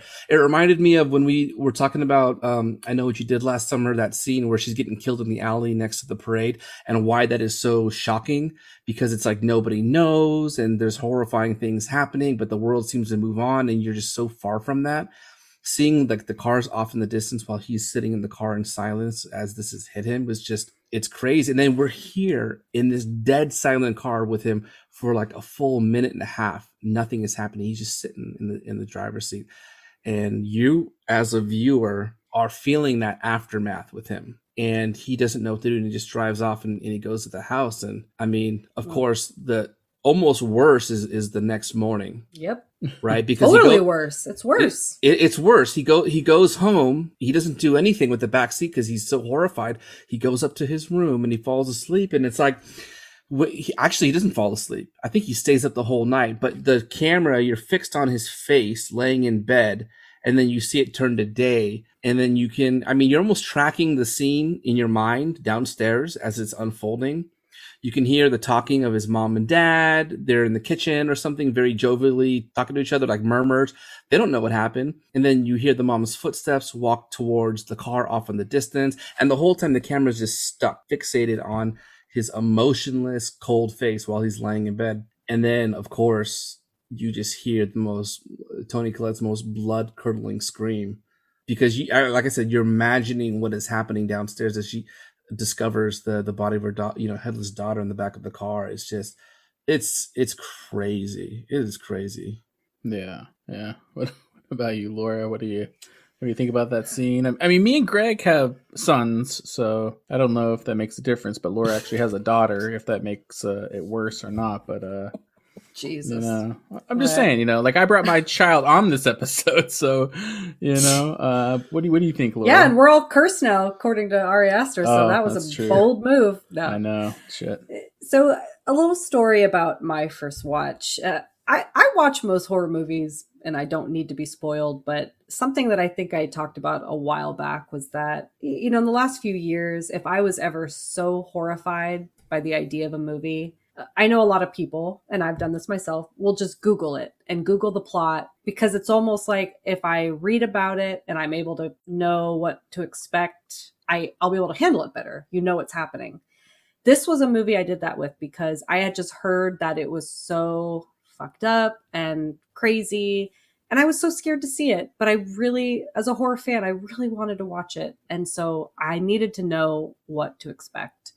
And so I read the whole plot before I ever saw this movie. Wow. And mind you, that would normally ruin a movie. It did not ruin it for me because I think this movie is so intense and insane. And I actually think if I hadn't have read those things, I might have literally passed out or needed to seek some help after it. I don't know. I'm being serious. Like, I don't think I would have handled it well. But didn't that make you anxious when you saw them in the car because you were anticipating what was going to happen? So my first watch, I made Brooks watch it with me, my husband. And as soon as she was in the car, I was like, okay, this is where she gets decapitated. And I'm telling my husband this. He's like, okay, great. He's spoiled. He doesn't care. And I'm like, I can't watch. So wow. My first watch, I did not watch the incident. But it's worse because when you take away the visual, you can hear things better. Yeah. And so it definitely made her choking more intense, and it seemed like it was taking forever. And then when it happened, I heard the sound, which I don't know if I would have caught that. And then I was just looking at Brooks's face and he was just horrified. And then he was like, they're not really showing it. So like, you can watch. And then I go back and it was the aftermath. I mean, Yeah. I won't stay on the same incident this whole episode, but it was the aftermath. It was watching, like you said, Greg, watching his face, reacting to it. And then what I wasn't expecting, what you can't read from a plot point on Wikipedia, is how Toni Collette was going to react to it and the sounds. And then all the scenes after that, which I was not expecting, like where she is literally rocking on her floor saying, I want to die, I want to die, I want to die. I mean, it's that really messed me up. But I will say the second watch, which I just did for this episode, I watched everything. I did not close my eyes. So I did watch the incident. And yeah, what I also wanted to talk to you guys about, especially Greg, was just this, since it was both our second time watching this movie, was, did it get a little easier to watch? For me, it's still real hard to stomach. But I will say that I think after the first watch, I said, that's a one and done movie. I will always say, you got to watch it. Yeah, that's what I said too. I like it. And then the second watch, while I was in it, I was like, fuck, I don't know how you can watch this movie again. But now that I've watched it a second time, I think if I had a friend who had never seen it and was interested, I would easily sit down and watch this again with them. Wow. So, yeah. I think I've derailed from your question, Rob. I'm sorry, but I'm just flowing with the conversation. I don't even remember what my question was. Yeah. Just like the horror-ish. So, I mean, yeah, the incident's the worst. I would say the middle of the movie has its moments. It's probably bad in terms of just the emotions and the family drama and the sounds and some weird things that happen here and there. And then you get to the end and that's when shit is real fucked up again. Yeah. Mm-hmm. I feel like by then I was a little desensitized because so much crazy does happen in this movie that seeing a bunch of like decapitated people didn't scare me anymore. Mm-hmm. But the scene that I want to point out is when Charlie's spirit goes into her mom and you see it. It's like you see her just go whoop and you know that's it. And then she starts floating all around the ceiling like Beetlejuice. Super funny. Beetlejuice. But Greg's there. He's at the house tipping some strippers. Yeah. He's like, shake. Yeah. No. But it's the scene where she takes the piano wire and starts cutting her fucking head off with the piano wire. And I don't know why I read the plot, but even on the first watch, I must have missed that part when I read the story because I was shocked by it. You thought she was playing a piano? Yeah. Dude, it's the directing. I mean, they focus on her doing that for so long. And I watched this before I watched Audition, which has a very similar scene. Yeah. So for me, this was like, oh my God, are we going to literally watch her saw slowly with a wire through her neck until her head comes off? Yep, we are. Yeah. I mean, and the whole time her face, her eyes are huge because she's possessed. So she's not reacting to the horror and the pain, which I know she's feeling. Right. To me, that's up there with the incident. Really? Those to me, wow. I think that's one of the scariest scenes I've seen in any horror movie ever. I'll say that is the scariest scene I've ever seen in any movie in my life. That's like the scare, Wow. but it's not like a jump scare. It's just Exactly. unnerving. Yeah, it doesn't always have to be a jump scare. Yeah, I know. Yeah. Oh wow, that's crazy. Yeah. Wow. Okay. Yeah, I mean, I definitely have to talk about the head scene. I mean, this was my first time watching this movie. I did watch it twice, but definitely the first time watching. I don't know what happened my first time watching this movie. Like, I don't know if I was desensitized or what, but like the first time watching this movie, like nothing like got to me. And it's not that because makes me so irate for some reason. I know it's ridiculous, but it makes me so mad. Yeah, we have our Discord where we chat, and Laura was like, "Oh, you guys, you're watching this, like comment," and Greg literally put like, "Oh my God, second Fuck time this movie." still fucked up or whatever." And I just put back like a gif of like interesting, and Laura was just like, whatever you said, like that's not the right remark, Yeah, you used Rachel from Friends thinking. Like, Yeah. Better than Ross, I guess, right? Yeah, better than Ross. Oh, That's if true, you had yeah. used Ross, that would have been a real. Yeah. Oh, Yeah, I would that's true. I would have come for you. Yeah, it would have came from me, yeah. But yeah, I don't know what it was like. Yeah, really watching this movie from the very beginning, I already spotted out the directing 5 seconds in. I'm like, whoa, like this is visually stunning. Cinematography is great. So like every scene you're talking about the incident, her hitting her head on the pole. I was more fascinated of like, wow, that sound effect was a really great sound. I was so fascinated Good Lord. I was so fascinated and appreciative of like the filmmaking in these horrific scenes that I was not like in the moments. Does that make sense to you guys? Yeah. You know, and even the shot, you guys didn't even mention this shot, which I'm so surprised. You guys didn't mention the shot of her actual head with the ants on it and it's on the Well, that's street. Later, why I yeah. mention it. It's so gross. Because it to me, it's very similar to that Midsommar shot where, you know, they finally show the crushed head. You know what I Yeah. mean? And because I remember Midsommar when we did it, Laura was like, oh, they're not going to show it. And I'm like, oh shit, they showed it. And it was like a surprise. But that same thing too is like in that scene where her head is laying on the ground, there's ants all over it. My mind in the first watch was like, wow, that lighting is really great. You know what I mean? Rob, it was so. you have problems. God, dude. You have problems. Me and Ari need to go hang out. Yeah. Yeah. It was just so weird my first watch of this movie. But I do have to say, I did watch it a second time. And it hit me a lot harder the second time. Interesting. Because I knew what happened the first time. The first time I watched it, I even talked with my wife of like I was like desensitized this first watch. Like I know something's wrong. Like I need to watch it again and really like lean into like the movie and watch it for the movie, not for the cinematography. You know, so definitely the second time it hit me all the stuff. I mean, the scene, it's weird to think what gets me and what doesn't, or what makes me feel things.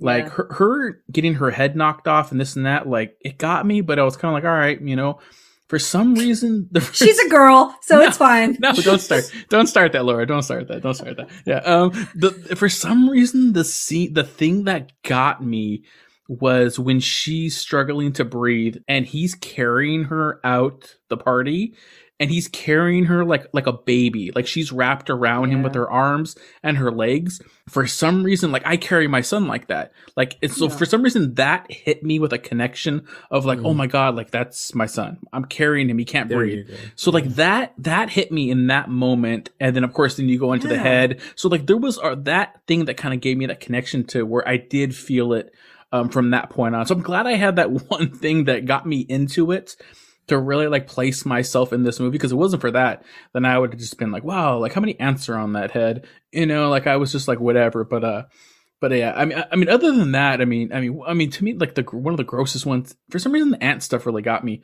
But like, the one where there's all the ants and they're in the son's mouth and they're coming over his face, and I don't like bugs crawling like on me and stuff like that. So like that gave me like the heebies. I was like, ugh, gross.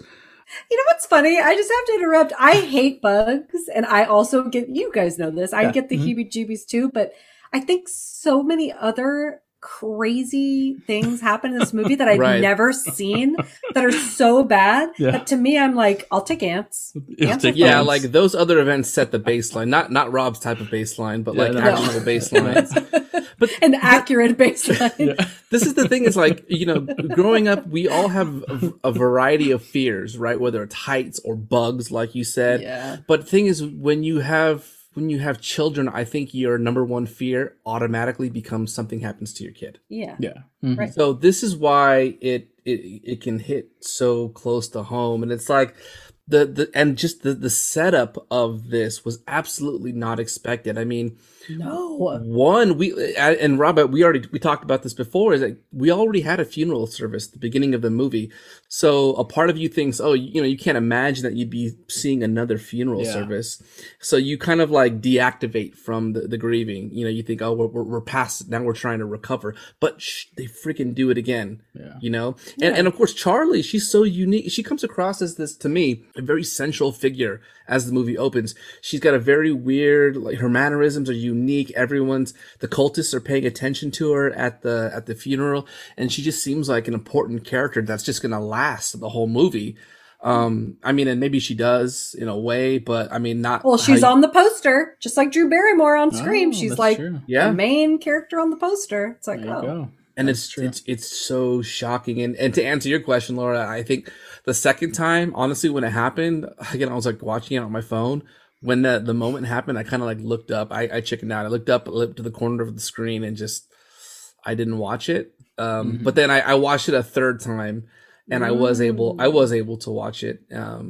Just because of repetition, you're able to go through a little more, but it still doesn't change the fact that it's one of the most horrifying moments in horror history. Yeah. I don't know. I mean, those ones didn't get me that much. I don't know what's going on, but yeah, the one other one that did get me is when Toni Collette is like Spider-Man and she's like hanging into the corners of walls. Yeah, that was so cool. I love that. That fucking got me. It's so fucking eerie when the kid sits up in his bed and he's like looking around it. And at first I didn't even notice her in the corner. The lighting, again, going back to lighting, the lighting was so good that it's like dark enough to where you're kind of having to squint. You could miss it. Yeah. And then you I think she moves a little bit and you notice it. And I was like, holy, it like gave me like the chills. I was like, holy shit. Like there's someone there.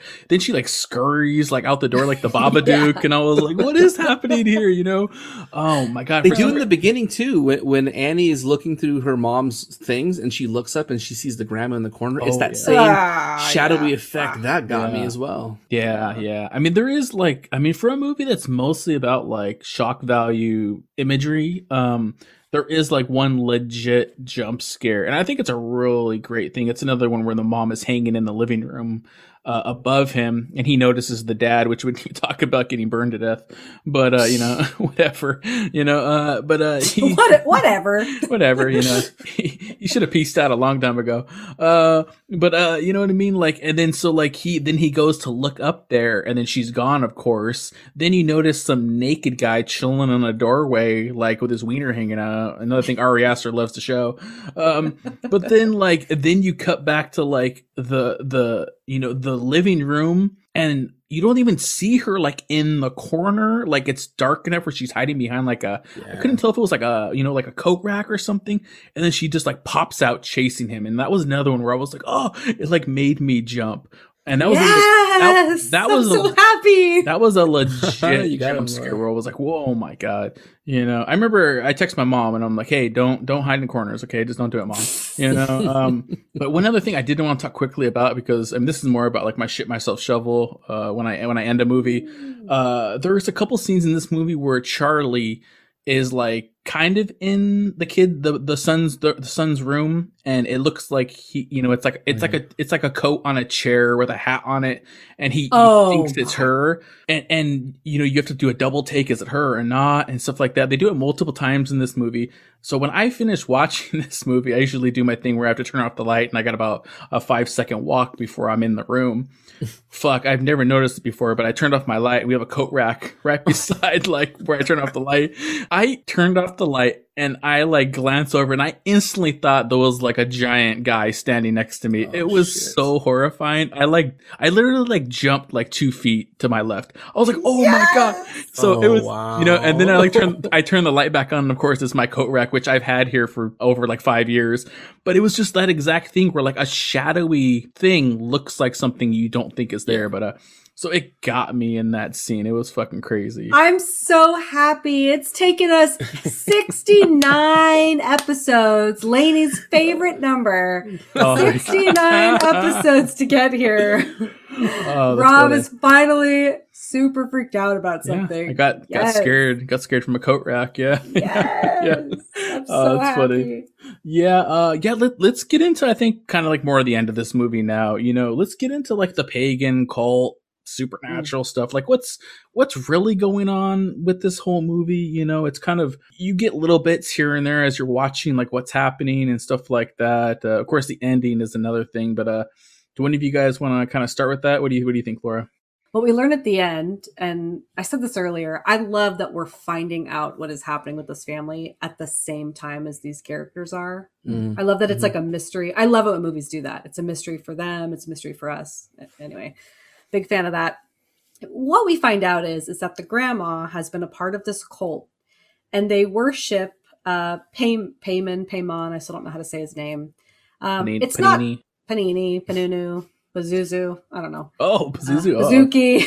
Oh wow.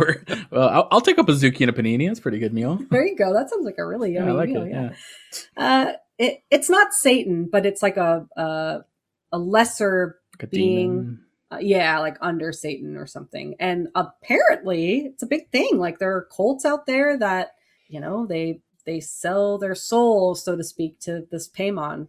Anyway, so we find out that the grandma was more or less like the leader of this cult and like married him. There are scenes where you see pictures of her in a wedding dress and they're throwing the gold coins. Oh, Is that what think that about was? that? Oh. Yeah. Huh.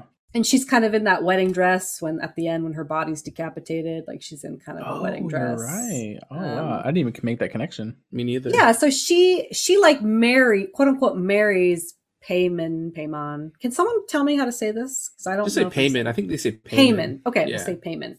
Okay. And basically she needs a male vessel for Paimon to be able to come and be human. And if they, sell their soul to this Paimon and give him a vessel, he will then give them the opportunity to know everything and have all the riches and all the power and all of that. So there's this cult, and the grandma does not have a great relationship with her daughter, who's Toni Collette.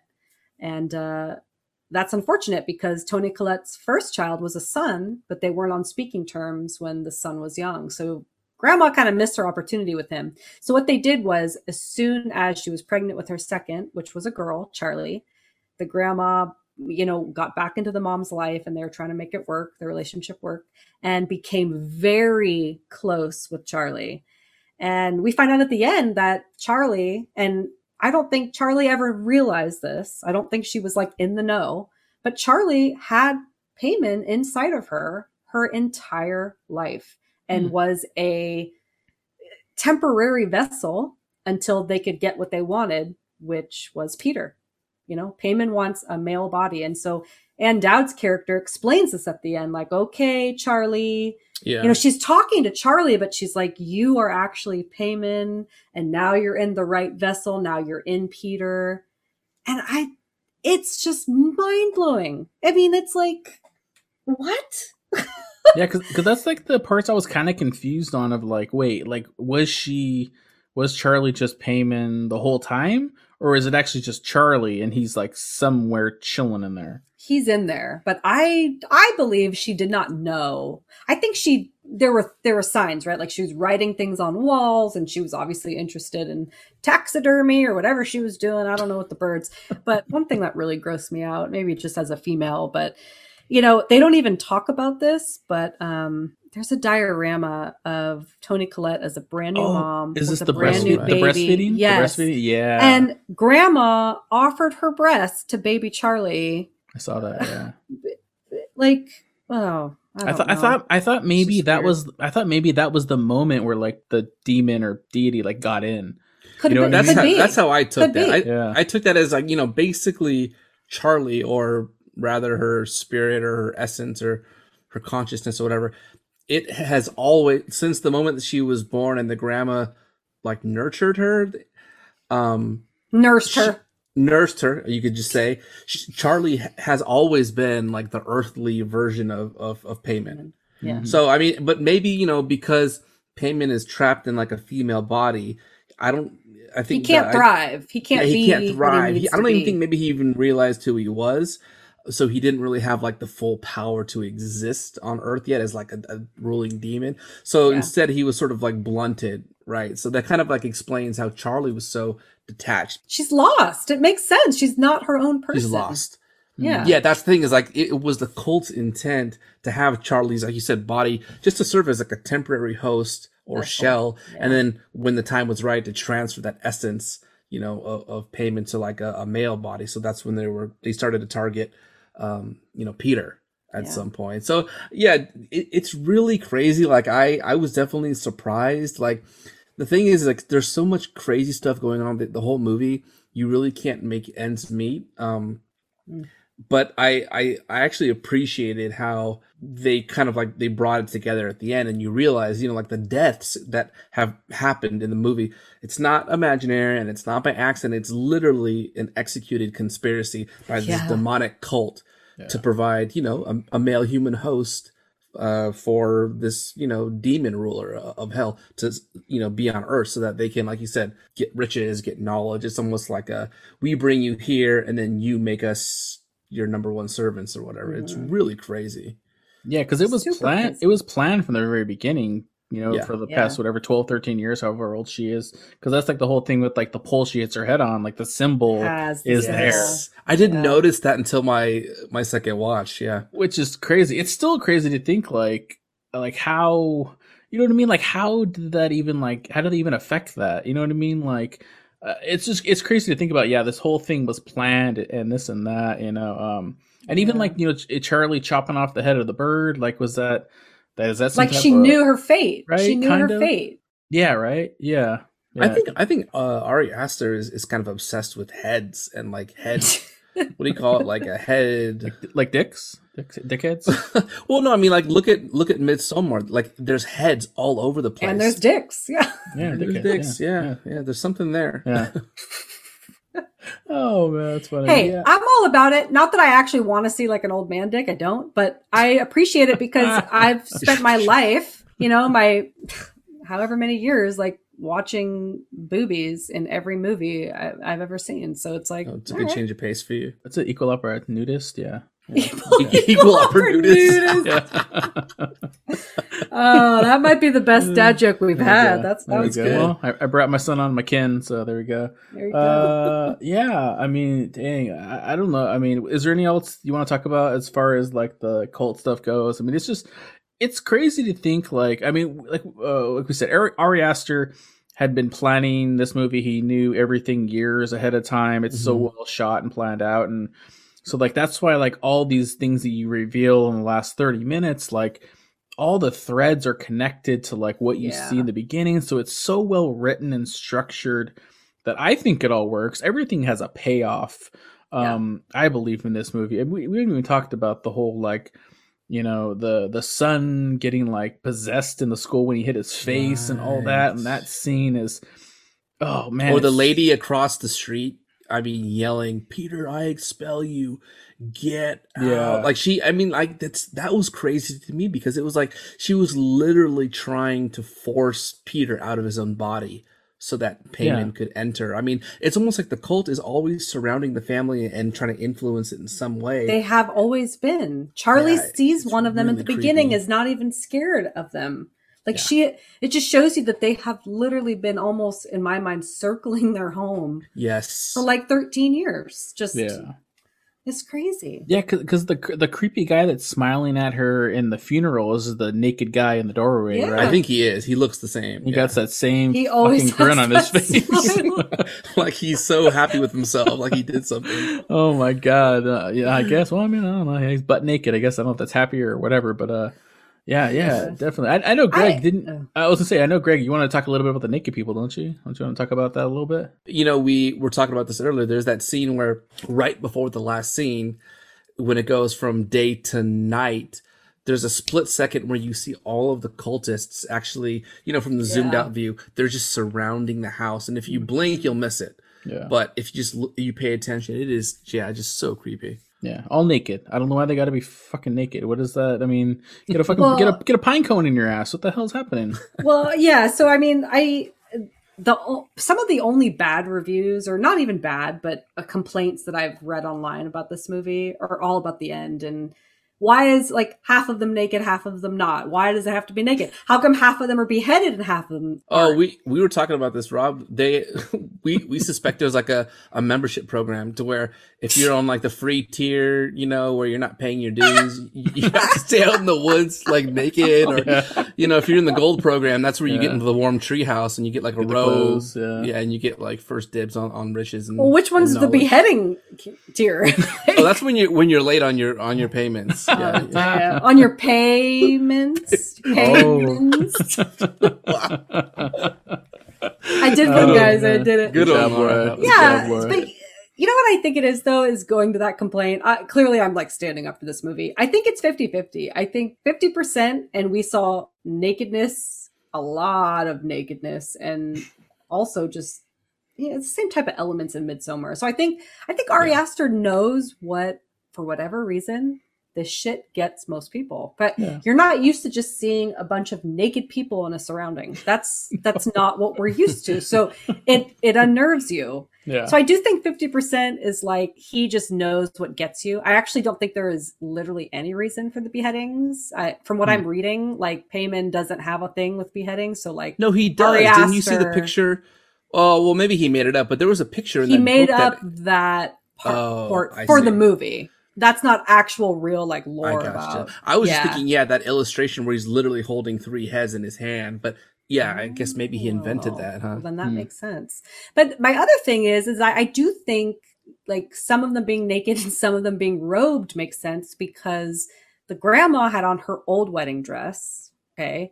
And I mean, Toni Collette, she was in her nightgown. So I guess that stayed because what is she going to do? But I've seen complaints like, well, how come all these extras are naked, but Ann Dowd isn't? And I see it as grandma's gone. She's the new leader. So maybe she's the new wife of Payman. Like, she's the one that's talking at the end and kind of explaining everything. So that's why I think she is robed and no one else is. I don't know. I don't mind seeing naked people standing around, but just don't be grinning like a motherfucker. Like, but it gets you, so why not? It's super unnerving. The in the grin. shadows, nonetheless. Yeah, exactly. Yeah, shine a light. So you'd rather watch them just all be naked in Midsommar, pushing his butt? You know, that's better for you. I was less uncomfortable in that scene than I was with that creepy guy in the doorway smiling. Yeah. I mean, at least in Midsommar, you knew the intent. You knew what was going to go down. That guy in the creepy corner in the doorway, I don't know what's on his mind. You know? No, it's because you're used to seeing a bunch of naked women and you're not used to seeing a naked dude on film. Yeah. All right. We spent enough time on the nakedness of this fucking movie. Hey, that's what we're here for. We got to talk. That's true. Yeah, that's true. I guess let's get to the ending then. Let's get to the ending of this movie. Laura, you want to set up the ending? Yeah. So ending. I'll just go through it real quick. At this point, obviously Charlie's dead. Toni Collette gets possessed by Payman, Charlie, and decapitates herself. She dies. The dad dies because Toni Collette's character is connected to this book, which also is like a object vessel, like, connected to Payman. And she thought that if it goes in the fire, she'll die, no problem. But the dad grabs it, throws it in the fire, and then the dad he's done. He burns to a crisp. So, they're all dead. And at this point, you're like, what the fuck? And at this point, Peter is seeing all of this, and he decides, he sees the naked people in his house, and he's like, I'm done. So he jumps out the window to what he thinks and hopes will be his demise. It is not. Because Peter just expelled Peter from his body and allowed him to be an empty vessel for Payman to finally come into, which he does. And then at that point, you have a really confused Peter, but really it's just a confused Payman, who then goes into the clubhouse where everyone is waiting. Most are naked, some are not. Some are beheaded, some are not. It's kind of a different level tiers, as these guys said. You don't know. Yeah. Everyone's a little. They need a platinum membership. Yeah. And Dowd's character explains to him, like, you are Payman and we are your servants, more or less. And you're here. You're finally in your male vessel that's taken this long. And they crown him and they all, headless and not, bow down. And that is literally how it ends. Yeah. Yeah, it's very similar with like the Midsommar shot of like it ends like just a zoom in on like the main actress's face, and just kind of cuts to black from there. At least Payman didn't have a little smile, but he was there though. But yeah, I mean, what do you think, Greg? What do you think about the ending minus the tier levels of nakedness? What do you think, Greg? It was really, it's very shocking and surprising for, I think, your first time, because you're just not expecting it and they just ramp it up. It's like things escalate so fast. And to be honest with you, you know, I've talked about this with you guys, how I love how movies will come full circle and like button up very nicely and kind of have like, okay, well, here's a problem and here's how it's solved. But the way that they did this ending was such a departure from how they began the movie. It almost has like nothing to do with the beginning of the movie in some way. So I found myself actually kind of appreciating the fact that this movie isn't about a conflict and a resolution. It doesn't have that. There is no up and down curve, which is realistic. I mean, sometimes there are no happy endings. Then this is one of them. You know, it ends with the cultists summoning the demon. I mean, you don't get to see whether or not they succeed actually, which I'm assuming they do, but I think that's kind of the most interesting part. It's like, it's hinting to you that the most relevant part of the story is like the unveiling of the conspiracy itself and like this whole orchestrated sequence of events. So it's like focusing on that part at the end. You know, I felt myself like looking back in my mind at the movie, you know, and all the breadcrumbs, you know, they lay before you and kind of piecing it together like, oh, like an aha moment, right? So I liked the end. I think if they had actually let out the demon at the end and shown it, it would have been kind of stupid, as if like the whole purpose of the movie was to necessarily see payment, which it's not. And I think that's why the movie is so good, is because he definitely is doing something that other movies don't do, and you got to give him that credit. So unique. Yeah. Yep. Yeah. I would have loved to see like we would talk about like little outtakes of this and that, of like, you know, you got Bill down there in the bushes naked yelling up like, did it work, guys? Did it work? Imagine if it didn't. They're like, hey, yeah, okay. it didn't. Yeah. And then, what's her name? Joan, you know, yells down, no, it didn't work. And he's like, fuck, you know, I'm fucking. Now that, if it ended on a funny note like that, this movie would have been a 5 out of 5 for me, guys. Fucking Bill's like, what? I'm fucking naked on here. Didn't work. Shit. You know, I fucking missed work today. You know, funny. Yeah, yeah. Because like you said, you don't see it. It's crazy to think like I actually want to know. Like I want a sequel actually, because I want to see like I want to see Payman, whatever his name is, Charlie, Parley, whatever they want to call him now. Like roaming around. Like what's he gonna do? Is he just eating candy bars? Like what's he doing? Did he give them knowledge? I mean, I assume it's most fucking devil stories where I'm pretty sure right when he got his powers, he just obliterated all those people. You know what I mean? He's like, I don't need you. Yeah, thanks for the help. It never goes of like, I'm going to give you what you want. You don't get the riches. You don't get the knowledge. You get fucking obliterated. And then he's just going to decimate the world. So, but what about you, Laura? What did you think of the ending? Yeah, I liked it. I again, I dislike so much about this movie because it's gross and scary and it freaks me out. I mean, even second watch, my anxiety was so high, like watching this movie. And even after, I was like freaking out, like, oh my God, what? Like, you know, looking around the house with the lights on, like, oh my God, what's going to happen? But no, the ending totally worked for me. I mean, even little scenes leading up to where, you know, the grandma writes to the mom, like, I'm sorry for everything that's like about to happen to you and your whole family, but it's going to be so worth it. Right. And just the fact that the grandma like basically said, yeah, my family's done. I'm giving this demon my entire family. They're all going to die. But then it's so like, oh, but it's going to be so worth it. And fuck, I mean, that's exactly what happened, you know? Yeah, that's the key message of like every cult, right? Is wow. like, it's worth it, you know, what happens, because we're all going to be, you know, blessed with something, you know, some kind of riches or reward, and it's all going to be worth it. It's terrifying. Yeah, yeah. I don't know. I just had a funny image when Laura was talking about being scared watching this movie of like she turns and her husband Brooks just naked in the doorway smiling. That would be horrifying. He's like, oh, talk about he just clicks. Yeah, that would be the biggest turn off ever. If there was like, I'm going down, and then he clicked, I'd be like, I'm out. We're done. All right, so let's see what we're gonna rate this movie at. Let's see where we're gonna go here. So let's do 1 to 5. Let's do the obvious. How many naked random asses are you giving this movie? Oh shit! You know, how am I gonna explain quarters and halves? And oh wow! If you gotta do half a cheek, is it just a butthole? What is it gonna be, Laura? So what do you think, Laura? 1 to 5. How many? Okay. Greg's already dying. How did you come up with this, Rob? Okay. Just kind of popped in my head. All right, I'm kind of conflicted here because I'm a fan of this movie. Before we said a word to each other, I was coming in at a solid 4. Wow. After talking, I'm like, maybe this needs to be a 4.5. But the thing with me is that I can't do that if there's another movie out there that I like more.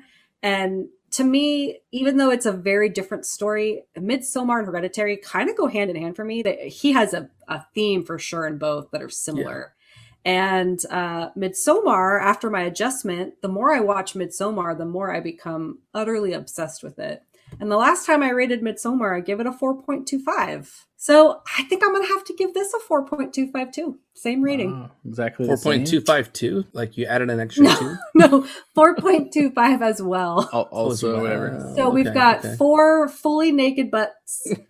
And then we have a half a cheek. And you know what? Half a cheek? It's you see a half a cheek. Maybe the other half is buried in the dirt. And of that half cheek, half of that is bitten off by the fucking dog because it got something out of this movie. Oh, nice. He got his vengeance a little bit. Yeah. Got a little bit of ass. So yeah, a half of a butt cheek. Oh, wow. What else am I supposed to do? I'm not going to say it's a butthole. So sorry. I know you want me to say that, but I'm not doing that's it. what I was hoping you would go with, but no, you wouldn't go there. But all right, Greg, what do you think? 1 to 5, how many naked random asses are you giving this movie? Naked random. Laura, what did I give Midsommar? You gave Midsommar a 4. I gave it a 4? Mm-hmm.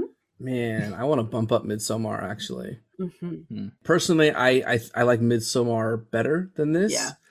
And it's weird. I align on so many of the things that you said, Laura. The similarities between the two movies, and also it's weird. Like when you finish watching it, at least me, I didn't like watching the movie. I didn't like watching it because of the content.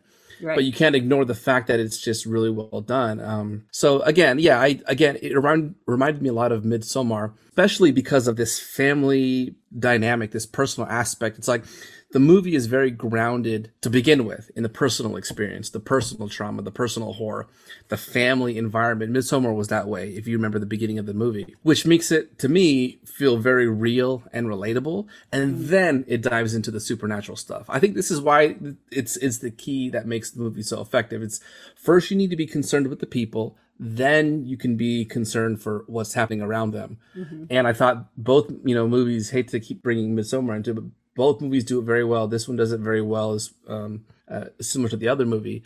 And is very effective. I mean, talking about, old, naked, random asses. I mean, using elderly people as the demonic cultists was similar to how in Midsommar they use these like flowery, kind, gentle souls as cultists as well. I mean, you almost cannot imagine that senior citizens are capable of doing this. It's like, it's just that much more jarring. But again, I'm just on the fence because like that early sequence with the daughter's death is just absolutely petrifying to me. Yeah. So yeah, I'm gonna give it. I want to boost up my Midsommar rating. We can talk about that later, but I would give this one also 4.25 random asses. So that's like 4 full asses, and then maybe dog. A dog ass? A dog ass? No, like I'm freckle, saying like do freckle. it again. Like the dog did it again. Oh yeah, okay. He's taking a chomp. He's taking a chomp with that. So 4.25. They should have had payment go into the dog body. That would have been better. Yeah. All right. So 4.25. Wow, that's crazy. Yeah. I think I'm gonna have to be the same as you guys. Like, what was my rating for Midsommar? Because you do kind of have to like place it in there because it's so similar. Same director. You gave it a 4. You gave Midsommar. I gave it a 4. That's what I thought. I thought I gave it a 4. Yeah. For me, I think overall I probably have the most negatives of you guys. I think in this movie, I thought this movie did feel long. It did feel like a 2-hour movie to me. I thought they could have cut out certain things here and there in the beginning of this movie. I didn't need, multiple scenes of another diorama or something like that. Maybe cut out one of those, or cut out the dad. You can almost cut out the dad character in multiple scenes. I don't need to see him drinking his whiskey at his desk, writing an email. I don't need to see a couple scenes with Charlie, in the beginning of this movie. I don't need the scene with Joan yelling at Peter to get out of here while he's trying to eat his lunch. Like, really, ultimately, it didn't have anything to do with it because it didn't matter. So there's certain scenes I feel like could have been cut. I feel like you could have got to an hour 45 minutes, even 150. I probably would have been a little bit happier. Spoken by the editor who's trying to get our episode. I know, that's right. Yeah. 145. Gotta get you'd it. say that. 145 is like the ideal podcast length. Yeah, exactly. Yeah, that's my goal every week. Yeah, but I gotta go under Midsommar. Then I'm not gonna raise my Midsommar rating. I'm gonna go under. I'm gonna say 3.5. Then I'm gonna go 3.5. Yeah, I'll do 3 full asses, and then they got the smiling guy with his dick poking out the bottom or something like that. You know. Oh my god. A little bit of a half there. You know. Oh my god. I can't believe you went there. Laura, you gotta write it into the docket. I'm Put that not in the writing docket. that. Put that. I You gotta feel put it in the like docket. you guys, I don't know if you've noticed, I don't write these things down. I really Well, don't. we got to get that quality control thing going again, like my games. Yeah, come on. We're gonna get audited. That's funny. All right, well there we go. You got what 4? You guys did what 4.5, 4.25, 4.25 each. and I got 3.5. So yeah, there you go. You know, not that Which, by- far off. Mhm. By the way, Rob, I just thought about, did we shout out some Amazon this episode yet? So we got Amazon as a sponsor, Amazon Music Unlimited. With Amazon Music Unlimited, listeners can get unlimited access to over 70 million songs, on-demand music, which is always ad-free, and they're able to listen offline with unlimited skips. By signing up with our promo link, you can get Amazon Music Unlimited free for 30 days and can cancel anytime. So go to getamazonmusic.com/conjecturingpod to get started. Okay, I gotta slow it down so I don't mess up. I don't want to have a dick in my mouth. And all that'll be in the show notes. You can just click on it and go from there. You know, purchase some stuff online. So that's it. That's our ratings. That's our review. You know, we'll see if maybe a couple months from now we got some amendments from Greg or me or something like that. You know. We'll check that out. So next week, what are we doing next week? We're doing 1988's Child's Play. This is Greg's pick. This is featuring another Conjecture spouse. Greg's wife's going to come on. Man, we were talking last night a little bit about, man, Laura, you missed all these conversations, Laura. You know, I mean, do you I feel feel a little so sad? left out. Yeah. You do, right? Well, I have to ask though, like, is Lindsay ready? Is she ready for this? Because this is big. She'll have to be. Oh. Wow. Okay. Of The course, show must go on. the show comes first. Yeah, the show comes first. Okay. Yeah. What did I miss? You're gonna have to. I feel like every time we hang out now, Greg, we gotta put Laura on the phone so she can at least hear us or be part of the conversation or something like that. You know. Just record you guys hanging out, and then I'll listen to it like a podcast. Oh, that's true. Oh, there you okay. go. Yeah, it'd be the Rob and Greg show. I like that. No. You know, nobody I wants don't to want listen to that shit. No. Yeah. Nobody wants that garbage. Yeah, we need Laura to balance us out. Yeah. It's funny, but that's gonna be a super fun episode next week. You know, having Greg's wife Lindsay conquer her. Would you say biggest fear, Greg? Would you say biggest fear is this movie? Yep. Is this movie dolls? Yep. All that shit. Wow, this is gonna be crazy. I'm excited. Oh, I have not seen the original Child's Play in years. I mean, I can't I haven't remember the either. last time I saw it. Yeah, I'm excited. Yeah, beyond that, you know, you can check out the rest of our schedule on Twitter and Instagram at Conjecture-Kin. Also, please remember, you know, keep sending us in Conjecture Choice picks, you know, keep them ringing so we can keep reviewing new movies that we've never heard of before, like Innkeepers we did a couple of weeks ago, which is a super fun, quirky movie. Are you finally over, Laura, the age of those characters in that movie? The 70-year-old man and 16-year-old girl? I haven't thought about it once until you brought You it up haven't? again. So, That's it. Yeah, you're angry again? well, no, I'm angry because you keep saying he's 70 something. I've never said that. I never once said that. The age gets I said there older was an every age episode, gap, every but episode. you kept bumping him up, Oh, and now he's not true. geriatric. And I never said that. He's geriatric. She's like a child now. Yeah, I know. That's probably true. Yeah. Ari Aster's going to make a movie about it. Yeah. Oh, shit. All right. Well, yeah. Keep sending us those pics. So you can send us email, conjecturingpod@gmail, Twitter, Instagram at conjecturingpod, or hit us up on our website, podpage.com/conjecturingpod. Also, like, we're all wearing our merch right now. Please check out our merch, tpublic.com/user/conjecturingpod. Lastly, please remember to subscribe, rate, review our podcast wherever you're listening to it on, and check out the other Slash and Cast podcast shows on the network, slashandcast.network. So that's it from the Gold Room tonight. This has been the Conjecturing. I've been Rob. Stop it. And Greg. All right. Until next time, remember, horror is subjective, so conjecture your way. See ya. Bye. Bye, guys.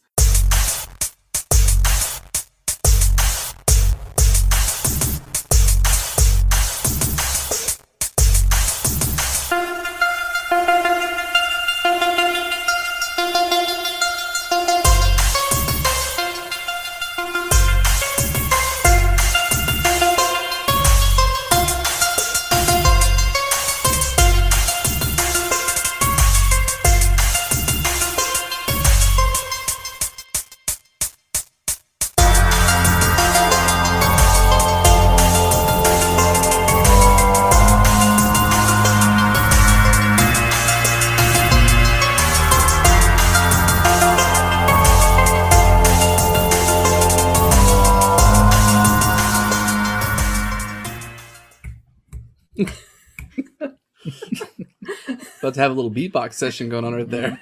To the tap, tap, tap that ass. But oh my God, you're recording. I'm recording now. Nice. There's the end soundbite.